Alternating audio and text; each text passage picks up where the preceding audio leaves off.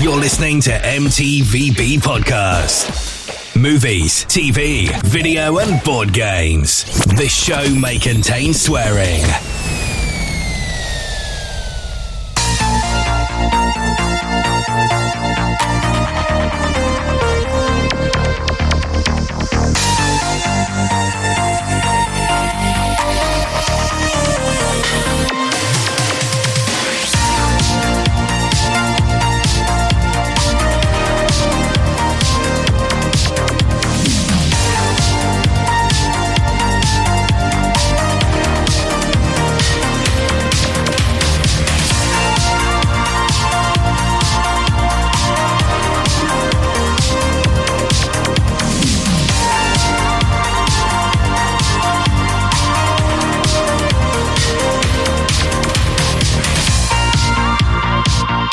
Welcome to a brand new episode of the M.T.V.B Podcast, the podcast that talks about my four favourite subjects. That's movies, TV shows, video games, and board games. I'm your host, Anthony, as well as most people know me as the Ant-Man, and welcome. This week's episode, it's going to be quite an emotional episode, this one, isn't it? Thank you, Grey Fox, for picking this one. It's our top 5 movies that made us sad or slash cried, basically. Yeah. Emotional. I'm joined around the table by the guys that love to talk about movies that made us cry. Introduce yourself around the table, please. It's me, John Whiff, AK-47. Hi guys, it's Grey Fox. Hi guys, it's the Charm Assist. He's back. It's so good to see you. Oh my god. Welcome back. Welcome back. Sorry, did you say John Whiff? John Whiff,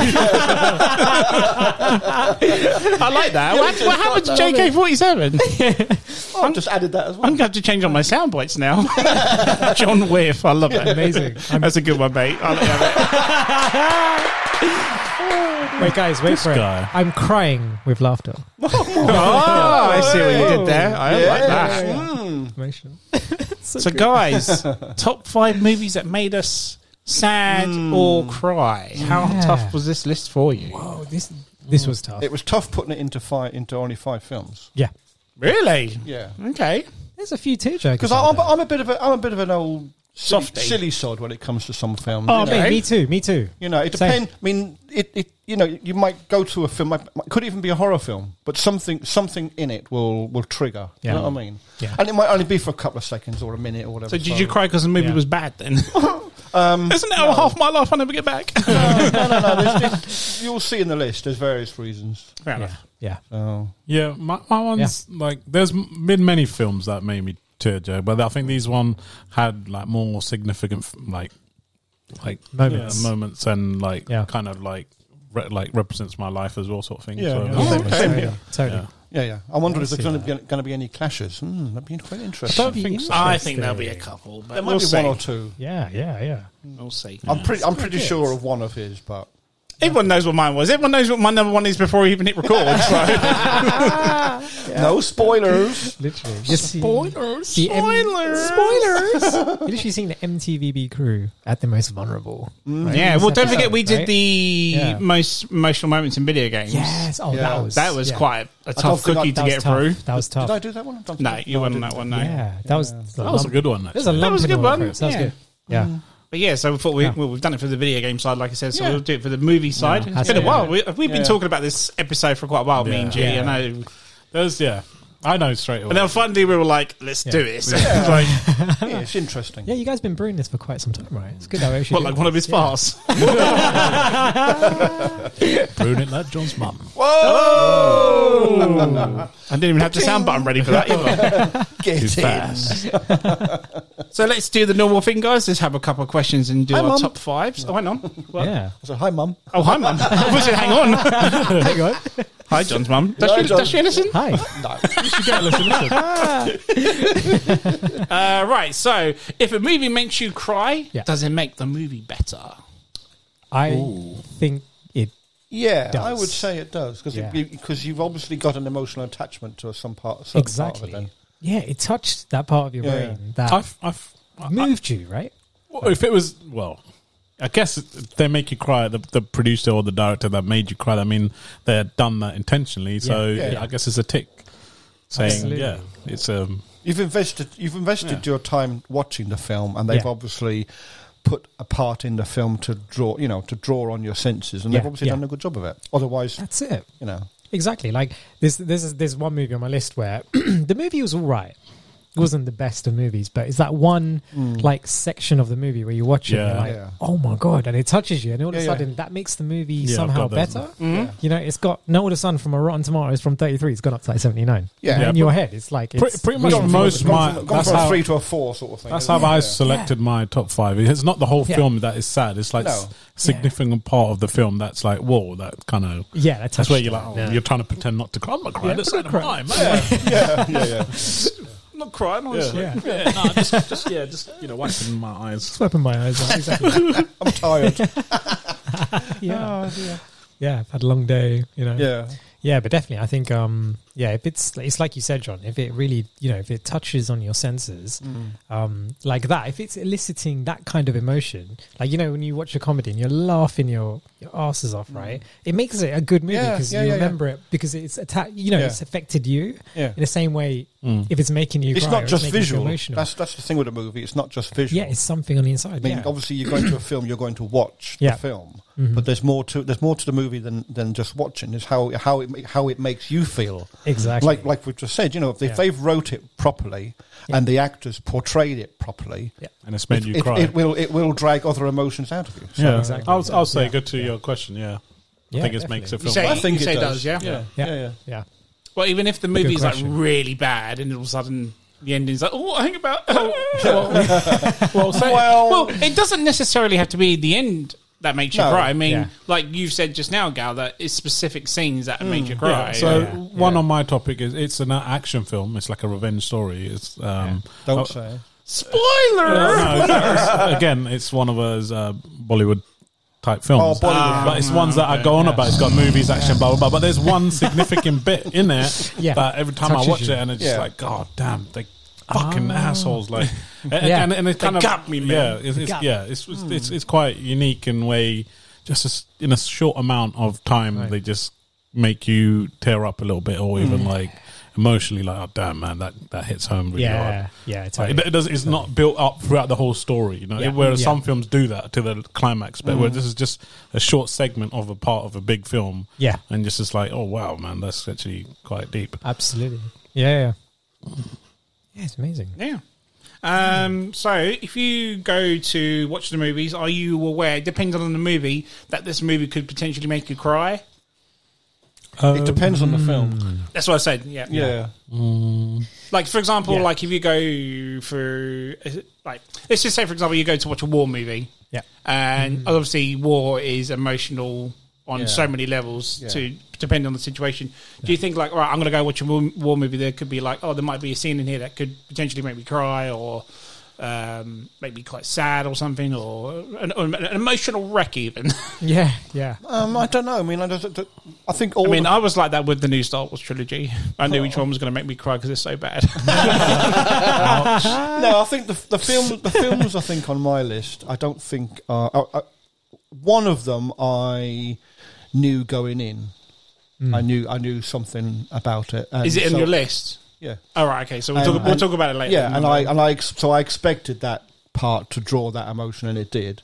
Yeah. The others, I think, I just went to go and see them. I wasn't expecting that to tear up at those particular moments in those films. Okay. Yeah. That's quite interesting, and because that kind of relates, because there's a movie I put in my list and took out. That film is not necessarily a sad film. It's more of a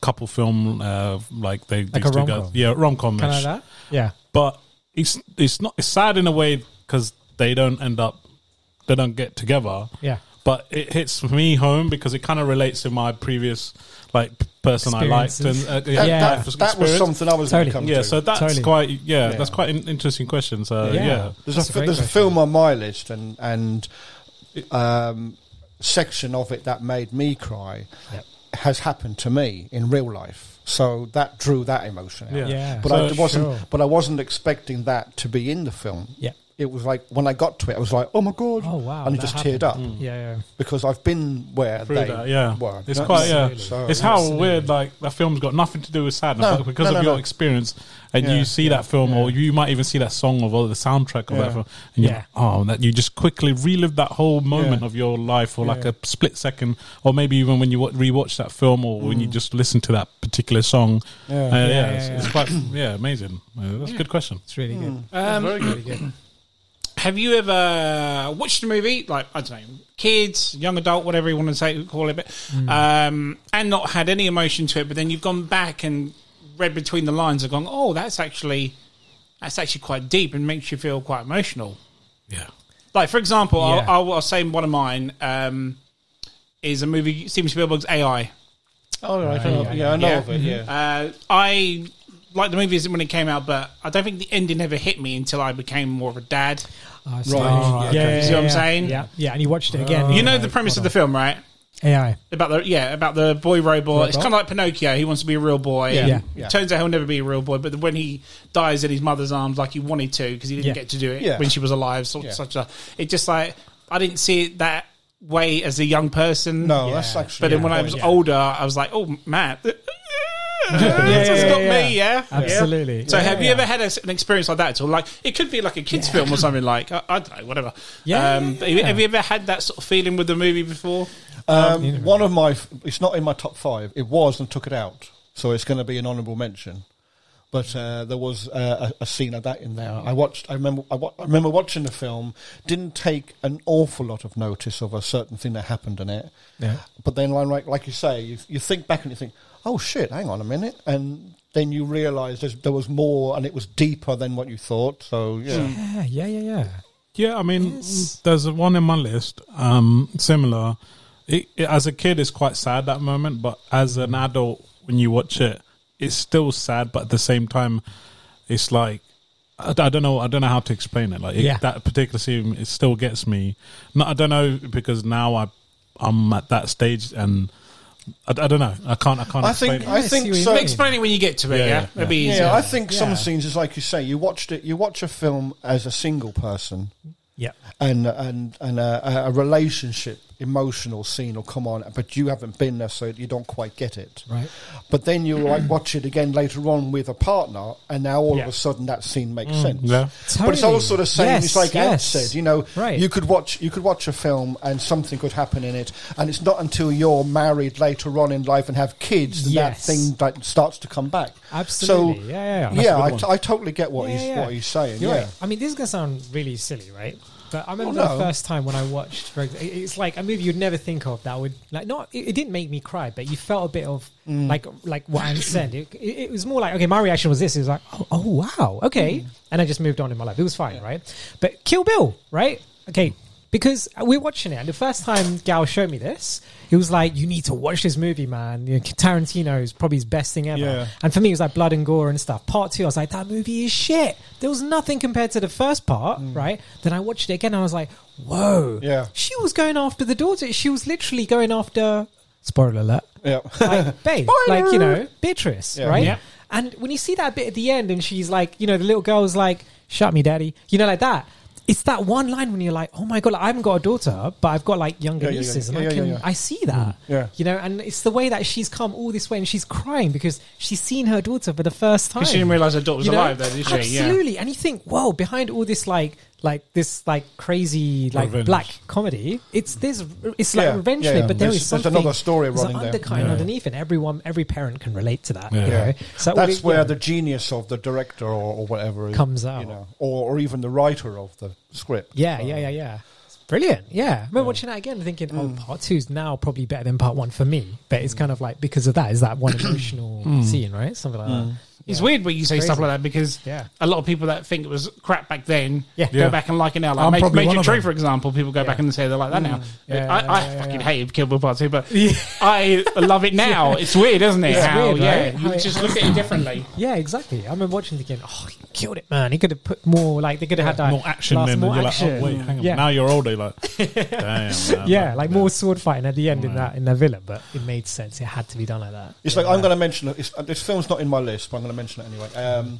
Schindler's List. Oh, for fuck's sake! No, I'm joking. No, totally, dude. Schindler's List, yeah, right? That filmed in black and white. Yeah. The only colour in it is this little girl with a red coat. Oh my god! Do you remember? Yeah. And then later on in the film, you see the red coat cast aside, and so that makes you think what's happened to the little girl. Shit, right? I didn't notice that. A couple of years after that, I got married, and I've got my own little daughter, and a couple of friends of mine. She was only a tiny baby then. A couple of friends of mine and myself, we went up to the War Museum in London. And they had a Holocaust. Bought a red coat, didn't they? And they had a Holocaust exhibition on. Yeah. And walked all around, see all the little bits, and there was one section where they had like big glass cases with all the shoes, and another one had all the clothes and stuff like that. And then this big picture beside all the clothes was this red coat. Oh no! And I had to walk out. I couldn't go and watch the rest of the look at the rest of the exhibition. I came out, a big soft and my two friends came out after me, and they said, "You're right, you're feeling sick." I went, "No, I just can't look. I can't see any more of it." Yeah. Because I was now a dad and had a little girl on my own, and the mind relates to it now. Yeah. Yet I'd seen the film years before and didn't take anything of it, really. Of course. That's quite deep, man, yeah. Hey. That's what I'm saying. Sometimes a second watch of something will bring something else back. Absolutely. Yeah, it's like certain things just re-evokes those emotions and certain things. Then and exactly what you said, Goku, was like certain stages of your life, you watch these things, you won't understand it until you experience it and you go back and watch and you're like, fuck. Yeah. Right? And that's a mind blower as well. Yeah. Absolutely. It makes it better. Yeah. It does. It does. I think it does. It was a good question. Yeah. Yeah, and we're going to continue from what you've just said there, John, with the next question. So, when a movie makes you cry, it must hit you on an emotional level. So what sort of thing must happen on that screen to make you feel like that? Yeah. I think it was the fact that it's a war film, and war could happen at any time. And it's a little kid with no parents, and it's like, so what would happen? So your brain starts thinking. So if I wasn't around and something happened, what would how would my daughter cope at that age? She was only like that kid was only about 5 so more or 6, the child side than the war side to it, or it's a bit of both, I think. Yeah, because that's where. Because everyone says, "Oh, war is evil." I'm like, yeah, it is evil, and you think, and then you move on to the next subject, sort of thing. But when you see something in that point, like say, from a dad's point of view of a child, it does put it into a whole new perspective, really. Yeah, totally. Like I say, I couldn't. I'm still to this day, I don't know what the rest of the exhibition was like. I just couldn't watch it. No, on that point, I think I must have said to you before, or maybe even on the podcast. Jay's brother Jiggy, he used to be like he couldn't watch anything child, like if anything happened to a child in a film, he had to walk away. I used to cuss him for it. I used to be like, "Oh, you big wuss," blah blah blah. Obviously, I hadn't had a child. Ever since I had my daughters, I you know this as well. I can't watch anything as well. It's funny how that's reversed. And I totally understand that now. It's just like how John was saying. It's like it's almost like some sort of, say if I hear something, even hear or even watch something, I don't know what it is. It's like this sort of thing that I put my daughters in. Say the film has a daughter kidnapped or something. I'll put my daughter in there, and I'm like, oh man, like I got. It gives me like a few seconds to come out of it. I'm like, fuck, I got like switch off for a bit. Totally, But those things. I think it's a bit like we're quite invested in, because obviously we do this podcast, but we're quite invested in TV shows and movies and video games. So you kind of get invested in these things. I mean, you're not just going to pick up any old game. You're going to pick up a game you've got an interest in. You're not going to go and watch any old movie. You're going to go and watch a movie that you want to see for whatever the reason may be. And then, so yes, certain like we've just said, sometimes a second watch is needed. It's strange, really. It's like we've just said. Sometimes it may not just be a kid's thing. It could be I don't know. It could be an animal. It could be anything. It could be anything that would happen. It would something you've experienced, even. Yeah, exactly. Yeah, totally. For me, it's experience or children or even like family, anything like that. It just could. Gets to you, And I'm like, I straight away just go lean back a little bit because I'm usually watching it with my family, or I kind of lean back and I'm just like, I won't like, that's one of those occasions where he's not asleep. Yeah. During the film. Right, so maybe not so much as what's on the screen. That's what happens. Do certain other things trigger your emotion, like music, for example? Oh, totally, yeah, totally. Yeah. There's some scenes. In fact, you say that, and like I was thinking about this today. The one movie that was on my list, and I thought if I didn't see that, if I didn't listen to that without the music, it would not trigger the same emotion. And I give a little clue. Like recently, me and Anna, we went to a string quartet for movie soundtracks. Right? Okay, nice. And they played a song by Hans Zimmer. I'm not going to spoil it, but when they played that, dude, I was getting emotional. Yeah. Literally like that. I had to like hold her hand. I was like, there's something about this song which was so, it hit you. And there's a few other people you can tell just by their body movements. There was something about it. And you think, if I didn't see that without the sound, it would not have been the same experience. And it's like you said, Anne, like there's sometimes like, you know, the music does actually playing your emotion. Put the emotion in it. Yeah. It's a great feeling. It's a really nice, natural feeling. At the same time, it's like, wow, how is it that a sound can... In a way, it's almost like beautiful, right? and it depends on the scenes, obviously, but... Right, exactly. Okay, I'm picturing what you It's a memory, it's a memory. You know, okay, I'm going to swear, it's actually like... No, I'm going to swear, it's Gladiator. It's a song called Gladiator, you know? That's what that's something about that song when you hear her singing and the last scene with the hay and stuff. Damn, I forgot about that film, but oh, my goodness. That's like, okay... It's like because I grew up in the 80s, so and obviously you know I love my 80s music. So if I watch it, I can be it doesn't matter what the film subject is. Yeah. I can be watching any film and I can be into it and I'm watching it and I'm enjoying it. But if it has an 80s soundtrack here and there, I perk up because I'm thinking, God, what I remember when I first heard that song, and it does make you sort of like smile and you kind of like listen maybe a bit more to the film or whatever. But just the music alone can trigger emotions as well as 100%. Whatever you're visually seeing, you know. Totally. I mean, we watched that. Me and Ant have watched these like 80s horror films and stuff, like In Search of Darkness. We're on our third or fourth one now, aren't we? Mm-hmm. Yeah. And so of course there's lots of 80s music and stuff playing through some of them. Yeah. They're freaking amazing. It just takes me straight back. Yeah, 100%. That's a good question, Anne. Yeah, I mean, music. This is going to be fun. It's going to be a good episode. Yeah. So one last one before we tear up. Kind of the same question as question 3.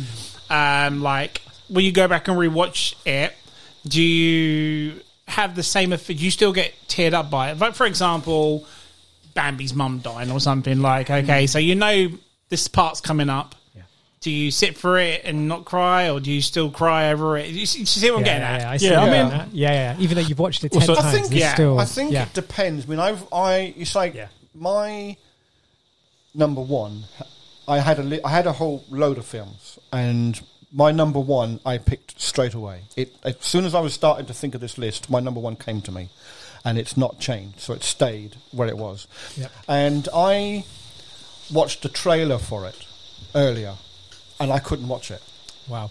So it does still, even though, like you say, I've seen the film a few times, I know what's going to happen. We're going to have to make John go last on this one. It's my number one for a reason, and I still couldn't watch the trailer for it. Oh, wow. That's good. I mean, for me, like, maybe one or two of my list, if I rewatched it, I'll probably tear up just a little bit, but...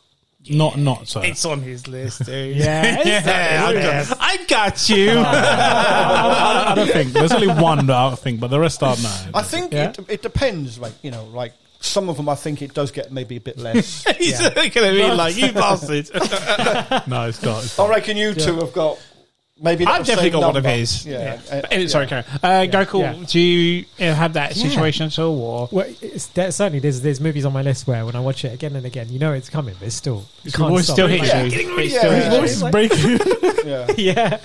There's so many. There's probably some I've missed, and but oh god, I've just gone on like personal like. That's I mean, we can throw in honourable mentions at the end, like we normally do. I guarantee when you mention, I'm going to be, oh fuck! But I think there's going to be a lot of that. Let me just write it down quickly before I forget, because if I forget, I'll be like, I've got a certain film that I'm pretty sure he's going to put down, but we'll see for sure.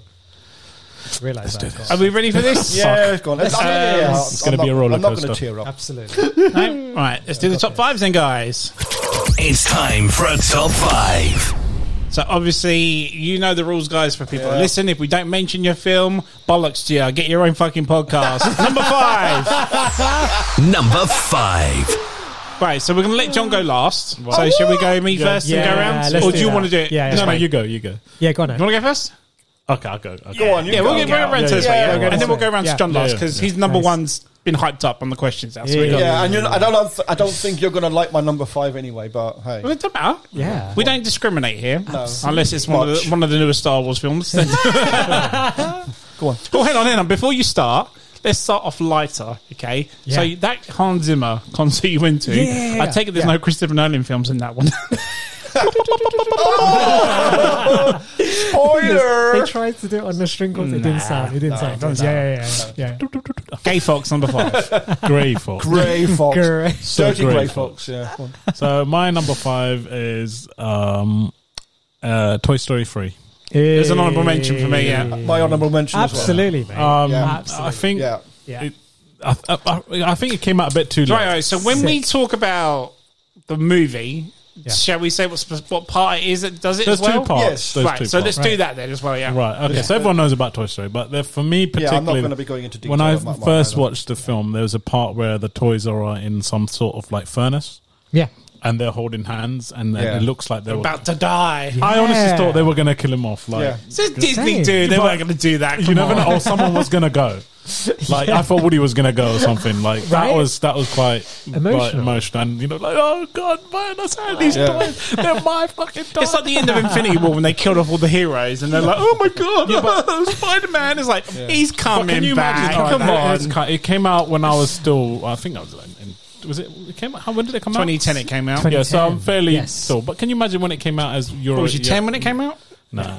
But when you're a lot younger, that would be emotional. Deep. But then again, it has that reverse effect of obviously the second... I'll talk about the second situations where Andy's finally given... he's given up his toys and Woody. That was sad. That was he wasn't meant to give Woody. That was so sad. He wasn't meant to give Woody, but it was in the box and it was a choice, and he decides to give Woody away as well. And then she says, "My cowboy," and that's why he's like, "I've got to give it to her now." Isn't it? Yeah. That was my moment. Yeah, because he looks at the toy and he looks at her. Yeah, and it's that eye movement, and you're just like, "That's what." It's like, and it's beautifully done. Again, it had. Does it play? You have that friend music in as well, but in a very subtle, way. Kind of way. Again, I didn't tear up, but I felt of like. Kind of like the same feeling I had when the chapter, and I keep going on about that, when Harry Potter finished. Yeah. It was the same exact feeling, like I've grown up, I've finished this. This is it. There's no more. No, like, and you felt you're done with this chapter. You're not going to see these group of characters again. Yeah, almost like emptiness, like after that it finishes. Obviously, like you grew up. When you got to the end of Lord of the Rings, you're like, "Fuck, man, it's over." Yes, like I hate that weird empty feeling when something finishes. Like you just, what now? What now? Yeah, there's nothing. See, with me, do you know what I'm saying? There's like nothing to look forward to, or fuck, I should have put that in my top 5. Return the King should be in my top 5. Damn it. Go on, carry on. Sorry. But I think everyone who's watched it, I think even John, that specific moment, it does hit home. Absolutely, especially if you've got kids who've got toys and they've had a toy since they were a baby. Yeah.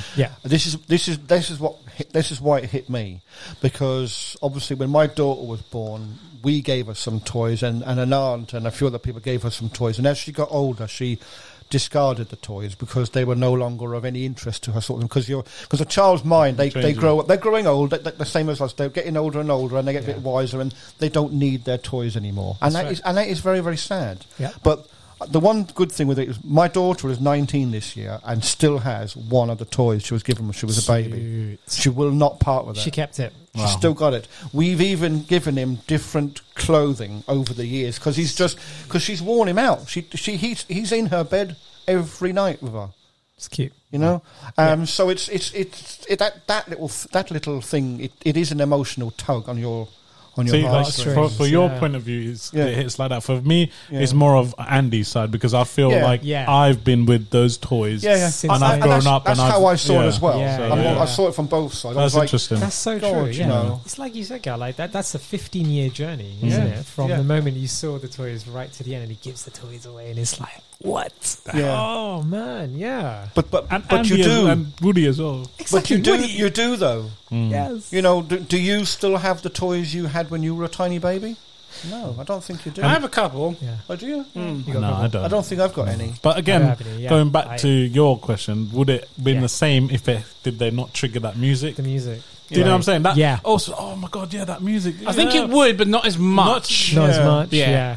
I reckon it had. Kind of elevates it a little bit. Plays more than you think. It kind of plays because that's the intro music for the first movie, isn't it? Yeah, exactly. And you hear it subtly in the background. You're like, oh my god, that kind of invokes this is where the human brain. Yeah, guys, I'll tell you something really. Like, this is interesting. Okay, I'm going to sound really geeky here. Yeah. You know, like, did you know? Did you know? This is our new bit. So, did you know? So basically, there's been research in really quickly. I just sum it up into people who have dementia and stuff. And towards the end of it, they can't remember anything. But when they play a sound, or sound a photo, even anything, from when they were growing up, they start moving. Yeah. Like they move because there's something. It's a synapse, automatic response that makes them move because it's triggers in their brain. So it's funny how you say about the music because it's literally doing that to your emotion because it takes you back to when you were young and all of a sudden it's like that moment, you know. So maybe they just do that. They do it on purpose. It's probably of course psychological. They're not it's great. Silly, like, but it's a very very good tool. It's a good tool to use. It's the same sort of thing. Yeah. Does that. Yeah, that was my number 5. That was your number 5. Come on. But before we move on, right. So, question for you. Right. The first Toy Story, what is the first opening shot of that film? The Army Men. No. What was the first thing you see? Oh, the clouds. Yes. Yeah. Right? Yes. So, did you know that at the end of Toy Story 3, when it pans up to the clouds, it is the exact same clouds in the exact same position of the first shot from Toy Story 1. Yeah. Serious? But with real clouds. Oh, sick. So, it should have ended there. Honestly, it should have. It should. But then, you know. Yeah, more money. Disney more get money. involved. They want more money. That's all it is, mate. Money. Exactly. But I'm glad that was finished. That was my story with my toys. That's what I felt like. So I thank Disney for that. Yeah, absolutely. Good ride, Disney, while it lasted. Anyway. Yeah, that's good. Good pick, sir. Good call. Number 5. Right, my number 5 is a tough one. I think I brought this in, brought it back out. It's £7 with Will Smith. Will Smith. You don't know this. Oh my god, yeah. I've only seen it once. Yeah. Yeah, so it's like I'm quite surprised you put that over Pursuit of Happiness. I thought you were going to. Might be in the list too. Might be in the list, yeah. Top 5 Will Smith movies. The guy that slapped Chris Rock. I actually did think that. I was like, this is the guy. Slap all that emotion coming up. Slap Smith. So why £7, sir? So £7. You know, the first time I watched this movie, I remember watching the trailer because I love all of Will Smith's movies, you know, like to see it. And when I watched the trailer, I was like, oh, there's more to this. They didn't reveal too much of it. But, you know, the story is that it's a guy, you know, without spoiling it, it's like a guy who had it all. Successful life. I think it's like over 10 years you can spoil it if you want. Yeah? Okay. So he's like, he's a guy who designs cars. Mm-hmm. He's a, car fabricator. So good in his field, like designing. Actually, no, I tell you what, I think he's an aerospace engineer. That's it. So to do with airplanes and rockets or whatever. So living the most successful life. And one day he's driving with his wife, has a car crash, and then she dies. And do you know what? I'm trying to think. Okay, then after that, I think he's going through obviously a bit of depression and is sad and all this and all that. And basically, he knows he's going to pass away, So what he does is £7, I think, is in reference to the organs. How much his taxi fare was. Moody. Yeah, it's like to do, I think it's the weight of all the organs in the body if you put it on and stuff. Or the idea that he meets these people along the way, right? And there's a section where he calls up a call center person calls him up, and he, the annoying phone call, and they're trying to sell you something, And it's Woody Allen who plays his character who's blind. He doesn't realize that. But then he realizes that and he still grills him and he takes the piss out of him. He's like, oh, is it because you're blind, you can't see and all this and all that? So he's hurt all these people in his life. And he basically, long story short, he kills himself by submerging himself into jellyfish in a bathtub in a motel. And he donates parts of his body to those people that he's upset or thinks that they deserve it. Right. And it's the way it's done. When you see after he passes away, like the people that it's changed, especially Woody Allen's character, the fact that he gives his eyes, Will Smith gives his eyes to him to help him see again. Oh, wow. Okay. It's amazing. And the lengths that he goes to try and help these people. He donates his heart to Rosario Dawson's character, who he kind of falls in love with, you know, and, you know, he realizes, okay, it's all coming back now. It's all coming back. Basically, she's the crux of the story. So she needs a heart transplant. She has, you know, like a condition where she needs a heart, you know, a specific heart donor. Happens to be Will Smith's, you know. And he's like, okay, the only way I can save her is if I end myself. So he does that. But in that process, he ends up donating his other body parts to everyone else. So he saves her life and saves Woody Harrison's life. Woody Allen's life. Sorry, is it Woody Allen or Woody Harrison? Which one? I think it's Harrison. Sorry, it can't be Woody Allen because Woody Allen's it's Woody Harrison. Sorry, Woody Harrison. I don't know. I've only seen the movie once. I can't remember. That's it. And so a few other people, and at the end, he kind of brings them all together. You know, and they're all at this kind of like concert. It's him playing the piano, and he's able to see and all this and all that, and it's just really emotional. You know. Okay. So when you watch that, first time I watched it, this is the thing. It didn't really touch me, but the second time when I watched it after a few years, it started playing on the heartstrings. It's like, whoa, this is really deep. Like, this is someone, it's about sacrifice. It's someone who's like sacrificing, you know, like himself to save others. Well, he's in the point of going to die, but he kind of donates it. Okay. Exactly. Yeah. And he does that. Well, the thing is, he's alive, but then I was saying earlier, you know, he realizes that he needs to do this in order to save his love. So he kills himself to save her and to save everyone around him as well. So it's pretty awesome the way it's done. But damn. Yeah, really good. Really good. So I watched that and I was like, again, it wasn't like tears, but when you watch it, you're like, you know, you get... Still hit you though, on an emotional level, yeah. Yeah, it makes you feel great about... You know, it's one of those movies when you come out and you feel good about... Yeah. Does it hit you harder than Will Smith hitting you, or... Damn, I'm so good. That was really good. Just keep his wife's name out your mouth, all right? Jesus Christ. My goddamn wife. Yeah, do not say the name of my goddamn wife. Yeah, that's a good one. Yeah, but yeah. £7. I haven't seen it, so I couldn't. So I need to see it. You have to watch it. Yeah. I was saying, when you said Woody Allen, I'm like, is it Woody Allen? It's Woody Harrelson. It is Harrison. It's Harrison. Yeah. Good pick, sir. Good pick. Thank you. I see you got your tissue ready, Ian. Oh! This is a cum rack, mate. No, my number 5. We're going to stick with Disney. Oh. And it's going to be Loto Mama Coco. Nice. Oh, great movie. One of my favourite Pixar movies ever. Yes. I love this film because of the message it sends to people. Mexican. Yes, Mexican. Why they celebrate Day of the Dead. Mm-hmm. Yeah. And brilliant it's film. all about family. Beautiful. Never forget your family. You know, regardless of afterlife or in your life at the moment, don't ever forget your family. Yeah. That's essentially the main part of this story. And why the Mexicans celebrate Day of the Dead. But the reason I put this in here is the one specific scene at the end. Now, unfortunately, when we watched this, my wife's mother had just not long passed away, like a week or two beforehand. And we'd never seen this film. And we saw it at home. And don't get you got this. So anyway, so I said my wife's mother had died, and my children were very young. They were quite babies at the time, and we sat and watched it. I remember my wife holding my youngest in her arms at the time, and there's the very part of the end. I'll spoil it because people, you know, it's gone nearly 10 years since this film came out. There's a part where Mama Coco is basically the old granny of the family, and she's very old. She needs to remember a certain someone in the afterlife so they can survive in the afterlife. That's how it works. You have to remember your families to do it. And in the end, the little boy sings to Mama Coco the song that her husband used to sing to her. And it's Remember Me. Remember Me. Yeah. And my wife just snapped and like just looked at my little one in her arms and just bawled out crying.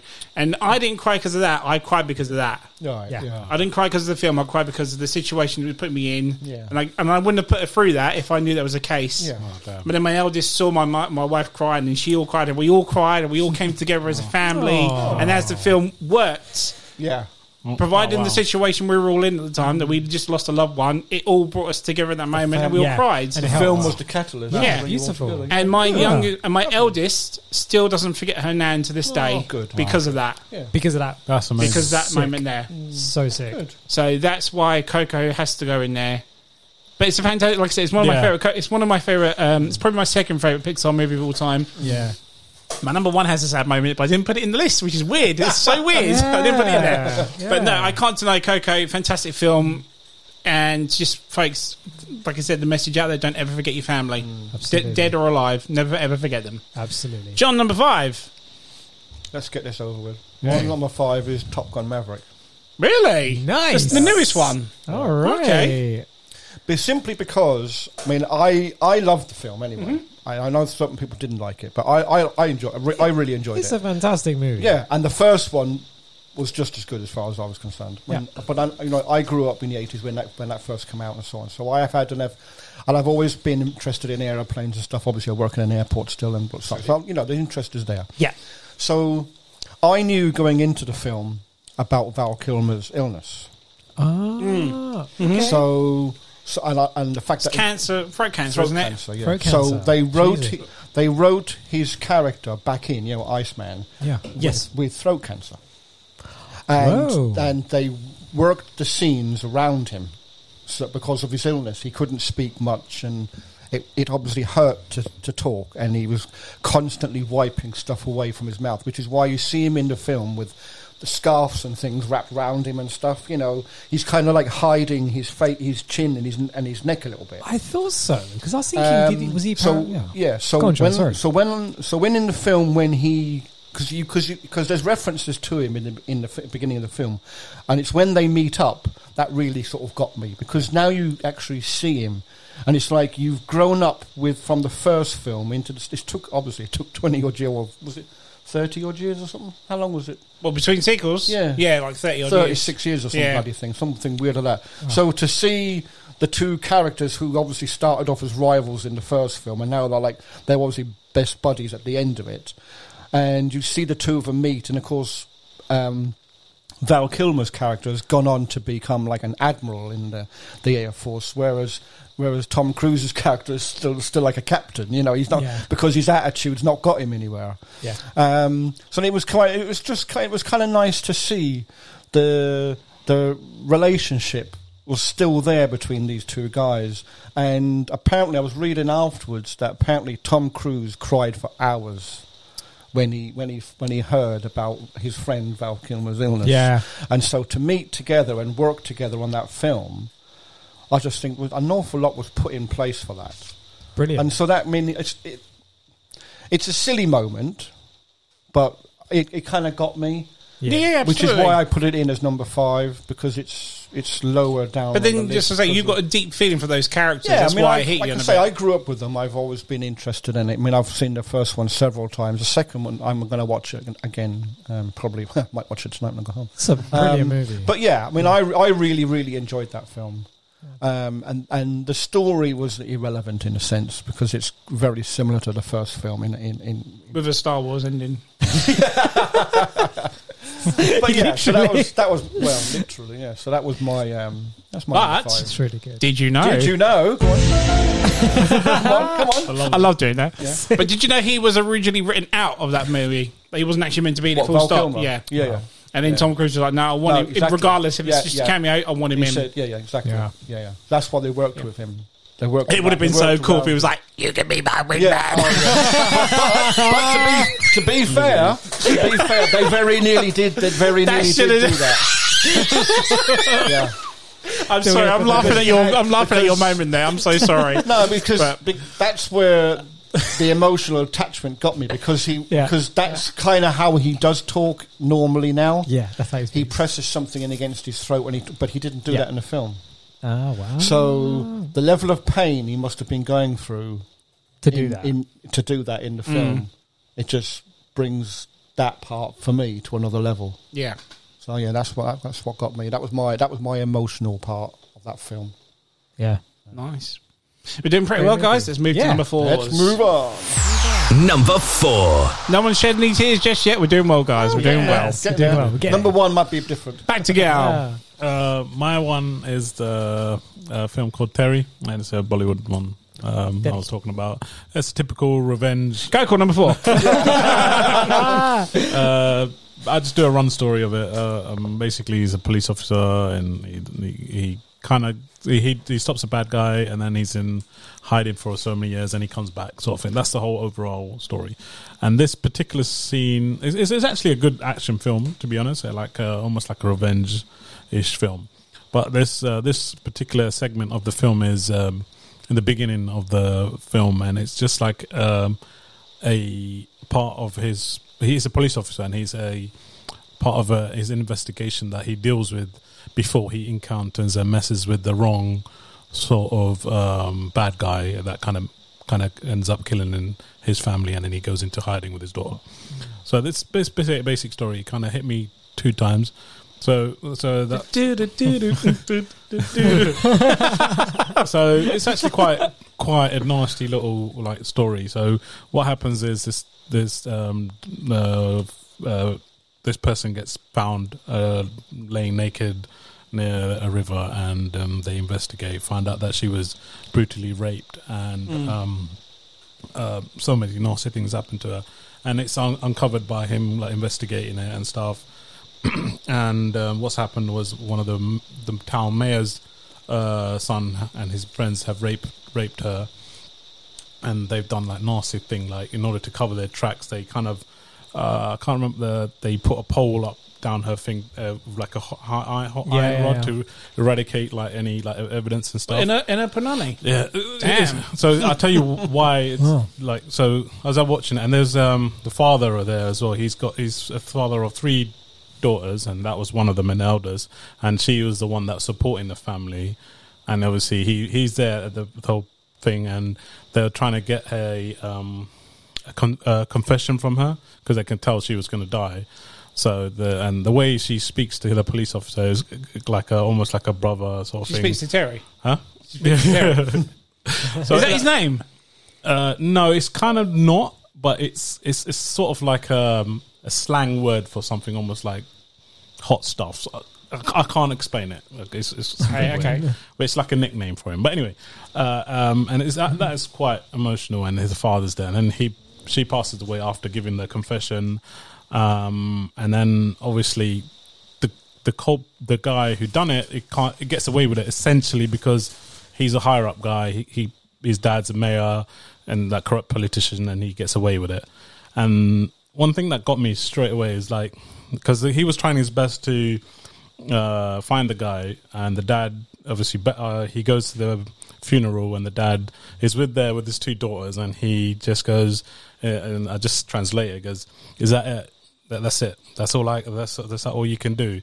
No, as in, how can I say it? I'm trying to find a way to translate it. That's it, right? You can't do anything. Okay. I've got 2 more daughters. I can't do anything. But if you really what do you want me to do? Is that it? That's it. No, in a way, like saying that's all you could do, isn't it? Like not in a bad way, to say that's it. That's saying those guys are getting away with it. I can't do anything because look at me. I'm an old guy. I got 2 daughters. I can't chase these guys. I'm helpless, basically. Yeah. And then that kind of the way he says it in my language, I was just like, damn, man. Like it gets me everything. That whole segment up until that bit always gets me. It's quite real to real life as well. Yeah, right? it's like it's a poor old guy. It's like he's a late. If you look at him, he can't do anything. He's got 2 daughters. He's not going to go around chasing this guy. No. Yeah. He's just got away with. The guy just got away with it. He can't do anything. And what ends up happening is he finds him and beats the shit out of him. Does exactly the same thing to him, and he ties him up and stuff. And that's why he gets in trouble later. But that segment hits me twice because I watched it again, and as I was watching before that scene comes up, and I was like, "Oh man, this bit is really sad, isn't it?" I can't remember who was watching it with. I think it was Jade, and he goes, "Did you know?"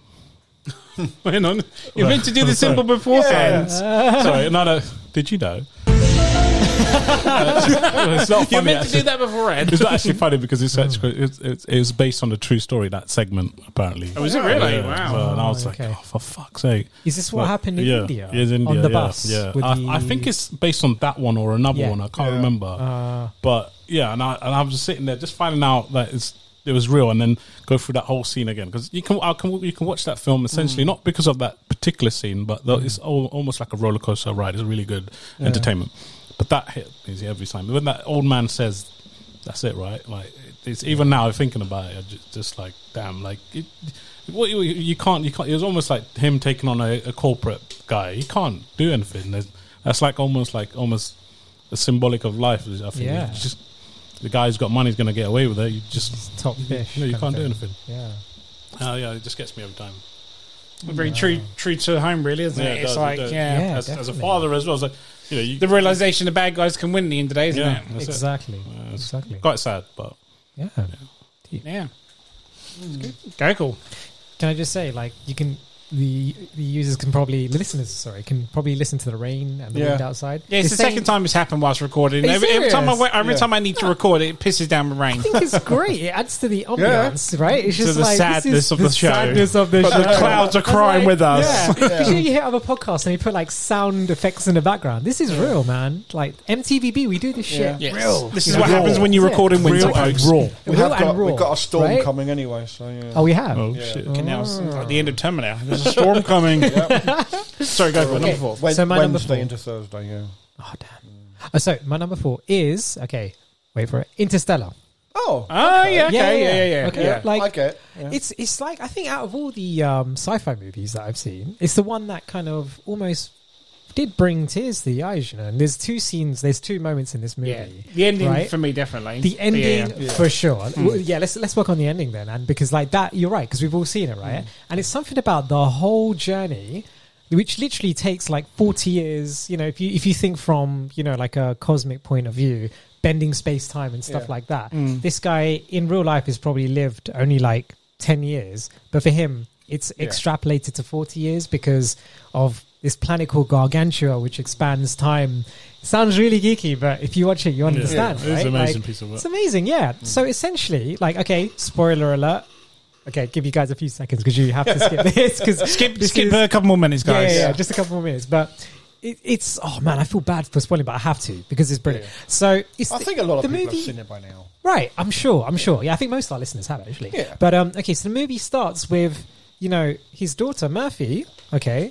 Literally being Murph is younger than the dad, naturally. Yeah. But as time passes on, he's almost technically still, slightly he's still oldish. the same age, he's isn't still he? The same age, actually. When she last saw him. But she's aged. That's right. Yeah. But she's aged. Double. And he's seeing her daughter pass away, but she's older. There's something about that which you never seen in a movie. It's what she says to him that got me. Yeah, like, she says, "You need to leave. You can't see your child ever dying." That's right. That was deep. I remember watching that thinking, "Oh my god, this is Christopher Nolan does it again." It's true, it is true, work on the heartstrings. Yeah, absolutely. They say that, and it is true because as a parent, that's when it really understand what they're on about. How much parents should never see that. Yeah, it's just that effect that when he last saw her, she was like in her early teens, and now she's like nearly 90-something. That's right. Yeah. For him, it's only been a space of a week or so, isn't it? Whereas for her, it's been 70-odd years or something, isn't it? Yeah. And I have to say, like, guys, your dad's like, when you saw that, could you relate to that? Like, to Murphy and thinking, man, if this was my daughter and I was in that situation, whoa, like, that's crazy. In a way, like, but I it's think one of those decisions that you have to make. You don't want to do it, but it's when she last sees him. She's angry at him, isn't she? So pissed off. Yeah. She's like, I don't want to see you again. Yeah, I feel like that, I'm not coming out. Yeah. That bit hit me more. I don't know, it's weird. I don't know, maybe because it was more too sci-fi of a film to like channel my emotion sides on the end of it. But at the beginning, when he leaves her, I find that more emotional. That was emotional. Than coming back. Because technically, that's not going to really happen. Well, it can happen. Yeah. But I'm not going to go in space and come back and my child's going to be like, I'm thinking that correct. Logic. I think we're a long way off that happening, But totally. Leaving my child, that maybe that's like if time I go away for a weekend or a journey, my child is like, no, don't go. Or even go work. Like, you go work, Dad. Doesn't know. Like, oh, please don't go. You know what I'm saying? That's it. It's true.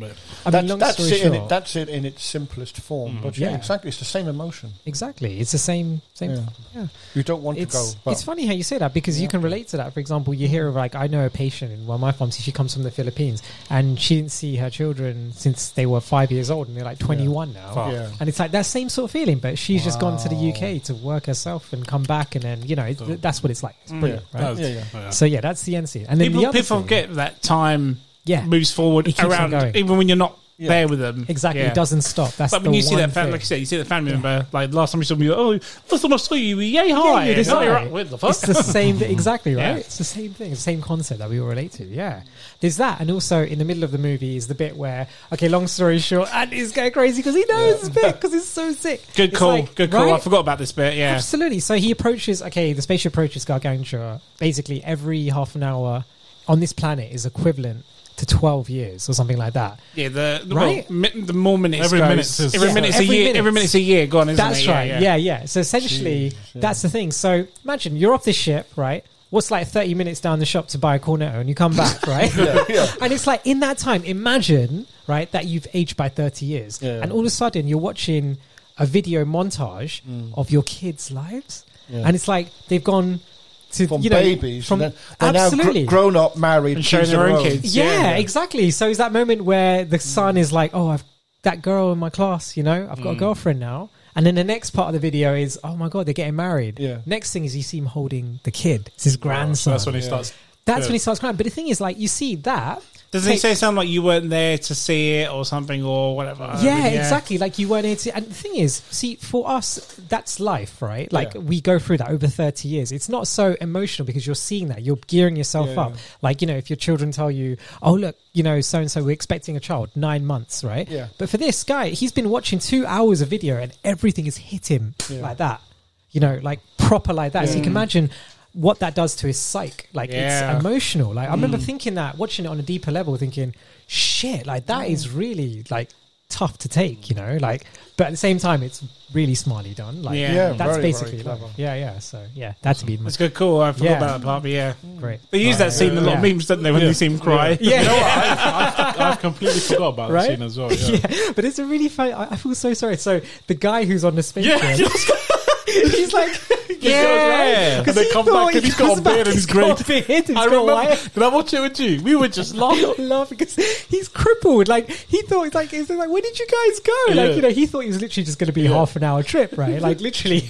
And she even says to him, "Well, why didn't you go back into Christ?" Because I did twice. It's he literally lived his life waiting for that. I was like, I feel so sorry for this guy. It was so deep. But open the door and he's all gone. It's such a weird situation, isn't it? To them, they've been gone 25 minutes. It's but it seems like you walk out the door and I ain't going to see you for the next 30 years. It's weird, isn't it? That's crazy. Very good call, sir. Very good, sir. Yes.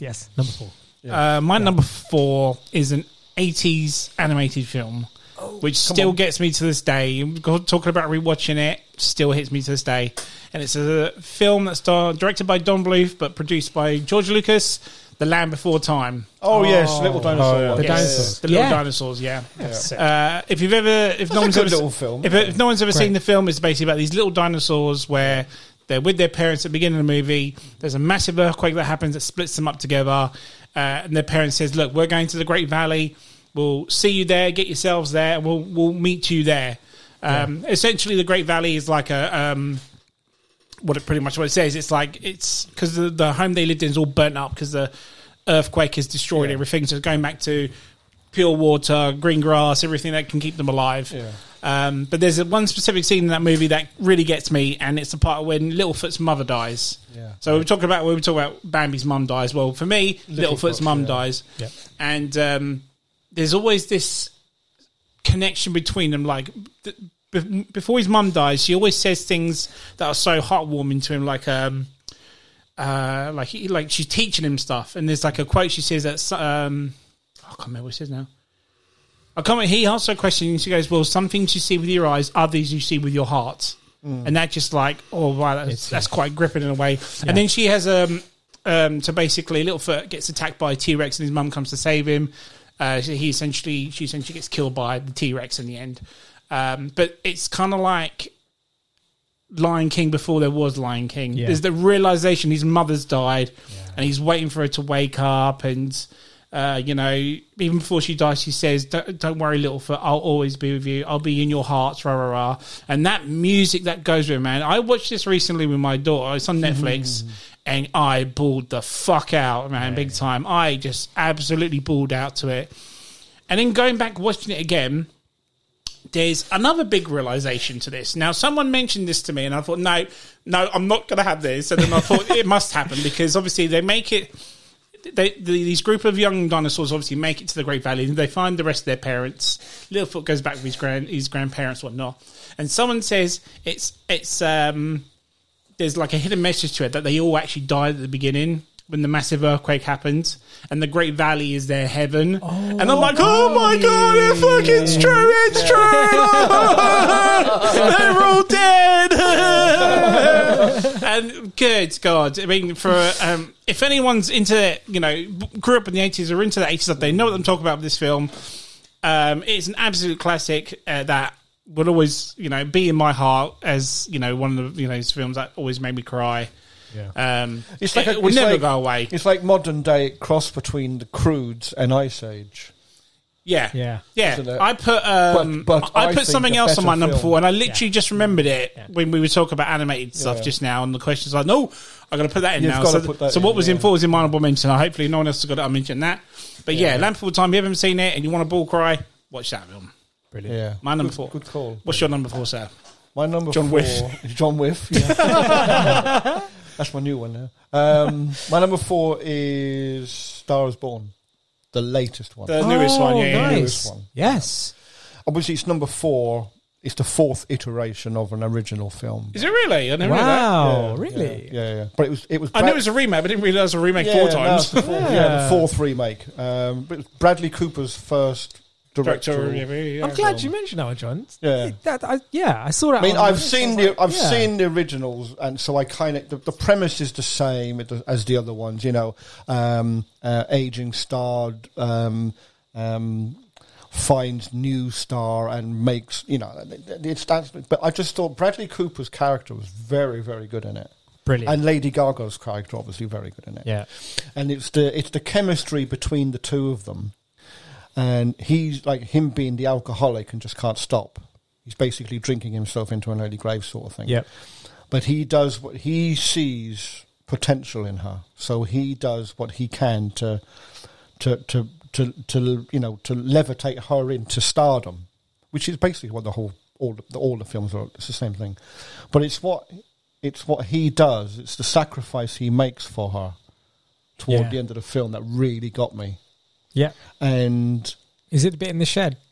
In the garage. Yeah, in the garage. Yeah, mate. Oh, mate. But it's not. It wasn't just that bit. Mm-hmm. It's the bit with the dog outside. Oh shit! Do you remember that bit? Yes. That's the bit that got everyone. His dog was outside, and his dog kind of went to the garage door. He closed the garage door because he didn't want anyone to disturb him, because he was going to do it. Yeah. Say, I'm going to do this now. Mm-hmm.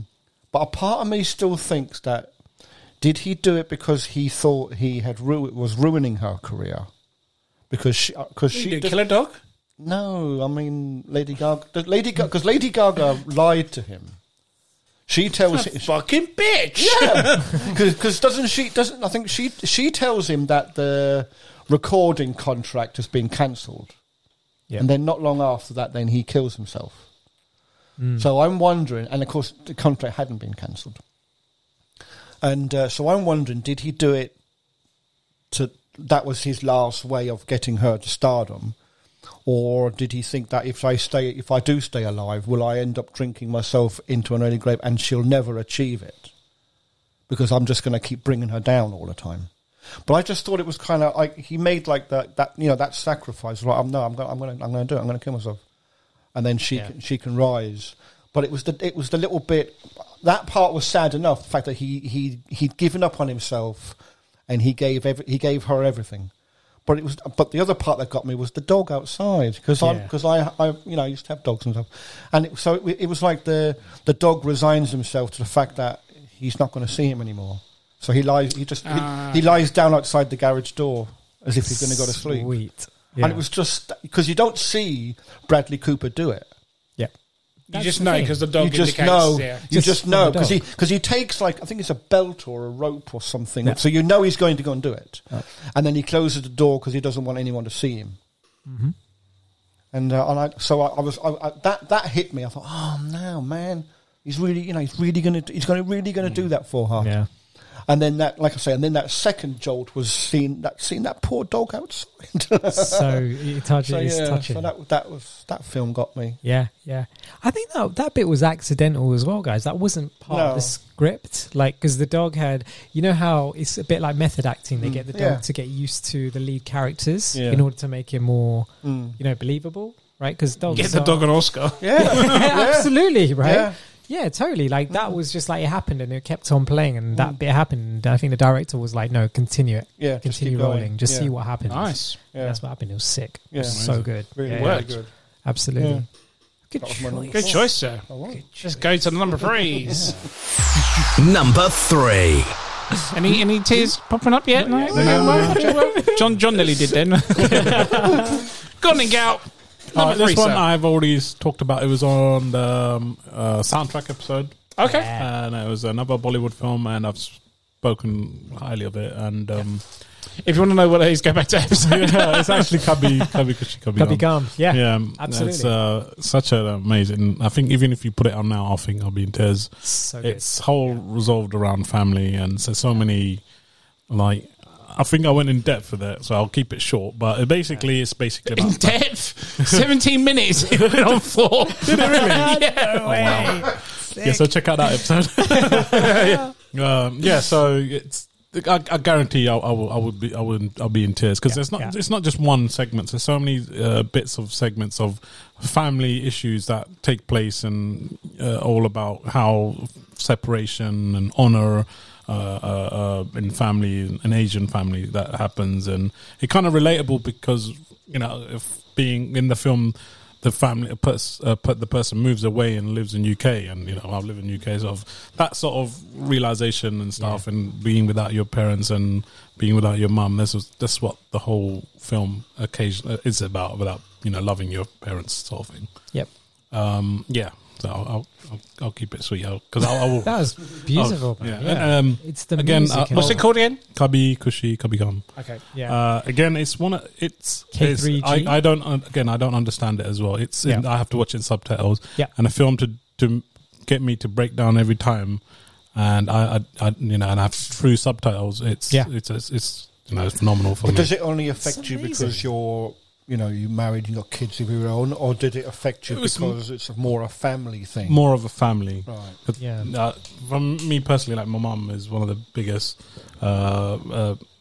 attachments in my life. Obviously. Yeah. So that was one of the big reasons of that film. And your mum's cool, man, because she played those games with your mum. She's cool. I thought you was going to cuss my mum there. But, the music. And again, how good is the music in that? So good. Seriously, it was in his top 5. So good movie soundtrack. So it must have been good. I think even if you don't speak the language, and to be able to. So what language is it that you can't understand it? Hindi. Okay. Yeah. And to enjoy it. I'm almost sometimes I listen to it, I was like, I understand what they're saying. Yeah. But I don't really, but I just get it. Exactly. It's weird. Yeah. It's so weird. And, again, I hit home that, I'll say it again. I read the subtitles and I'm in tears. Yeah. Mate, what more can I say? There's something about this movie, guys. Okay, so here's the thing about Bollywood. It's interesting because it's like you said, Gal. It's based on family. A lot of Bollywood movies is always that thing about two lovers and their parents are against it, and they're not. They refuse for them to get married. And at the end of the movie, they get together. This one is a lot to do. It's got that element in it, right, Gal? But it's more about, like you said, family, and it's something about. Obviously, in Indian and South Asian culture, but in fact, comes in every all culture, right? Like family is important. It's just different degrees. I think more so than that. I'm not. I don't mean it, but more so than white families, shall we say? Sure. You know what I mean? I think that's what because growing up in like India, Sri Lanka, Bangladesh, and countries like that, even China. basically Asian countries. You know, like the foundation of family is like it's so. Oh, it's strong. cornerstone, man. Absolutely. And this movie, like, it's something about it. Like, for example, one of my bosses that I work for, he says he watches this movie every Sunday when it's on TV. No way. Yeah, and he says it just touches him on a level, especially the bit where the kid gets up and he starts singing. There's that bit, the national anthem. There's something about that, but it just really touches you. And you know, you always have that one movie that you can just relate to. But like I said, it's something about Bollywood movies, and I'm surprised that I actually had one on my list as well. Now, I'll say I can mention on the honourable section, right? But, absolutely. Yeah. But it's something about it that there's something you can relate to. Like, you know, it's really, really good. It's got a multi-level, moments, multiple moments in that movie's. It's not just a mum. There's a dad. There's a brother. There's almost like a nanny and the son that she raised. Yeah. But she knows it's him, but she doesn't say anything. And you know, there's so many. There's like so many different levels. Emotions, and even like the wife and husband one. It's truly a unique film that captures this essence of family for me. Totally. Good choice, sir. Good choice. But yeah, like I said, if you want to hear the full story, the full 17 minutes where we shut up and just let Gal go. Was it part 1 or part 2? Movie soundtracks. I think it might have been part 1. Right, part 1. Go back and listen to that if you're ever interested in so good. Brilliant. 17 minutes. I like how you remember that. I remember because I had to sit for it in case I had to edit it out. Go, cool. Number 3. Nice. Well, my number 3 is it's an animation Pixar movie. It has to be Up. No. Yeah. What a film. That's my number 1 Pixar movie all time. But for some reason, it's not in the list. So how weird's that? That was another one of my. And that's right at the beginning. That's right from the beginning. Damn. You know what I mean? Like, what a gut cruncher. Yeah, serious. I think the one scene that really did it for me was the montage. That typical. That's it. The beginning, isn't it? Yeah. And what played really good, so we're talking about the music, is that. Okay. So it's like that. And it sounds like, you know, like, for example, they've got different scales of that. Yeah. But then there's moments through that life where, you know, it's like a boy and a girl, best friends playing and stuff like that. And they have the whole aviation theme that links the whole movie together. So he's in his, like, flying squadron hat and stuff like this. And he's just like, you know, he's just like the most the Grape Soda Club, isn't it? Yeah, the Grape Soda Club. Yeah, so sweet. He remembers. I want that badge. Yeah, it's like it's really, you know, emotional. But then there's like a moment in that montage that I don't think, and anyone saw it coming. Come on, fuck. Yeah, it was like, go on. You know, whether you got kids or not, like have you seen that was like, damn. And it's the moment. Like, spoiler, guys. Actually, you've all seen it. Everyone's seen it. I think so, yeah. If no one's seen this movie, what are you doing with your life? Yeah. But it's the moment when, you know, like, all it took was for her head to drop, right? Yes. And then you knew that she lost it. It was doesn't she sort of like stump and she loses her footing at one point or something? Then the head goes down, doesn't it? Yeah. Goes down. And you're like, oh. Exactly. And it's like, and then they're in the house and it's just like, there's that moment where, you know, the first day when you come home to not having a child, you're back into your surroundings. Like, it's like, and then the music, it's like in a really sad scale. It's the same happiness. It's the same music, but it's slower and it's slower, sadder slower as well. Bum, bum, bum, bum, bum. Shit. Yeah. Yeah. So that's sad. All it is. That's all it is. And how weird is it that the same piece of music is different? Yeah. High, you know, faster or slower, isn't it? Yeah. Exactly. But, you know, it's so clever, isn't it? So smartly done, yeah. And it's that one monster. I think after that, like you have, because you think this is a grumpy old man. Yeah. You know, I hate to say, but sometimes you have these grumpy people even come into my work. There's a reason why he's grumpy, though, isn't it? Yeah. But there's a reason to it, and it makes you think about life. Like, you know, there's like elderly, like either patients or even customers who walk through Gatwick, and you think, why are these guys so like miserable? But then if you saw a montage of their life, it would make a lot of sense, right? And that's what it's trying to hit on. Everyone's going through something, isn't it? Everyone's going through something, exactly. Yeah, and that really does that, you know. But the whole montage before she starts getting sick is quite.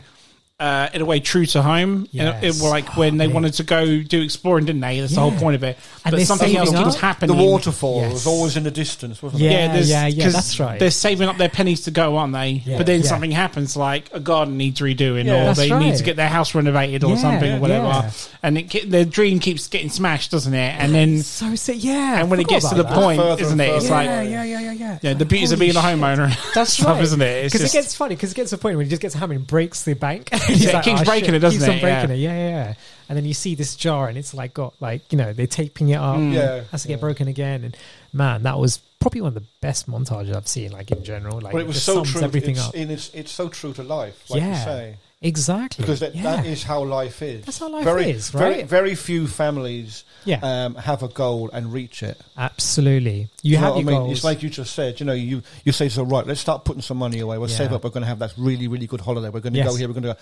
And then the car breaks down. Yeah. We'll get the car fixed. Exactly. So that's right. We'll put some more money in. We'll save it up. Yeah. And then something happens. So always something else getting in the way, isn't it? Always something getting in the way. So, like I say, that picture, that waterfall was always is always in the distance. You never see it close. Yeah. And then go back. It's always there at the end. Yeah, it's beautiful. Yeah. Really beautiful. Yeah. And the last shot as well always gets me. Like when the house is actually on the waterfall at the end. But the music, again, the music is like blum, blum. Yeah. Blum. Yeah. As if to say, like, just finally. Yeah. We're here. Yeah. We made it. Exactly. Yeah. It's brilliant. Good afternoon. I am a wilderness explorer. Call. Such a funny film. It's so good. But that's Pixar for you. That is Pixar, man. It's brilliant. I mean, even Doug is one of my favourite dogs in history. Oh, Doug. Yeah. He's like, huh? I'm such a good boy. It's like he's like, hey, you okay over there? And he thinks he sees a person because there's a statue, doesn't he? And all of a sudden he goes, I can smell you. He's like, what? You can smell us? I can smell you. And you kind of think, actually, that's probably how a dog would go. Yeah. Genius. Those dog collars are amazing. They need to be on real dogs. It'd be fucking awesome. But I'm glad you picked it because when I picked Coco, did you think it would have been... Instead of Coco, if it wasn't for that situation. So, I'm glad you got it in there, sir. Yeah, absolutely. No, one of my honourable mentions, anyway. Yeah, 100%. It was an honourable mention. It was, number 6. It was close. Yeah. It was close. That montage does. Yeah, that's what I'm saying. It's a movie that's affected us all, I think, isn't it? That montage. Everyone is still related to that. Yeah, it still does. Yeah. Right. Exactly. Yeah. Yeah, that's a good pick. Good pick, sir. Thank you. My number 3 is probably my favourite movie about love of all time, and it's a musical at the same time, the same thing. And it is Baz Luhrmann's Moulin Rouge. Moulin Rouge! Seen it. Absolutely love Moulin Rouge. That's news to me. Huh? I don't know you. I know of it, but it's one of my favourites. That and Phantom of the Opera. But as a musical movie, Moulin Rouge definitely. Yeah, Phantom of the Opera for me. It's going to be one of those films that I will never forget. The first time I saw it, me and my sister were big on Baz Luhrmann at the time when it came out, and with these new films coming out, let's go see it. Now, this movie hits you from the start, very much like Up. Yeah, it has. If no one knows what it's about can-can dancers and a man falls in love with one, and anyway.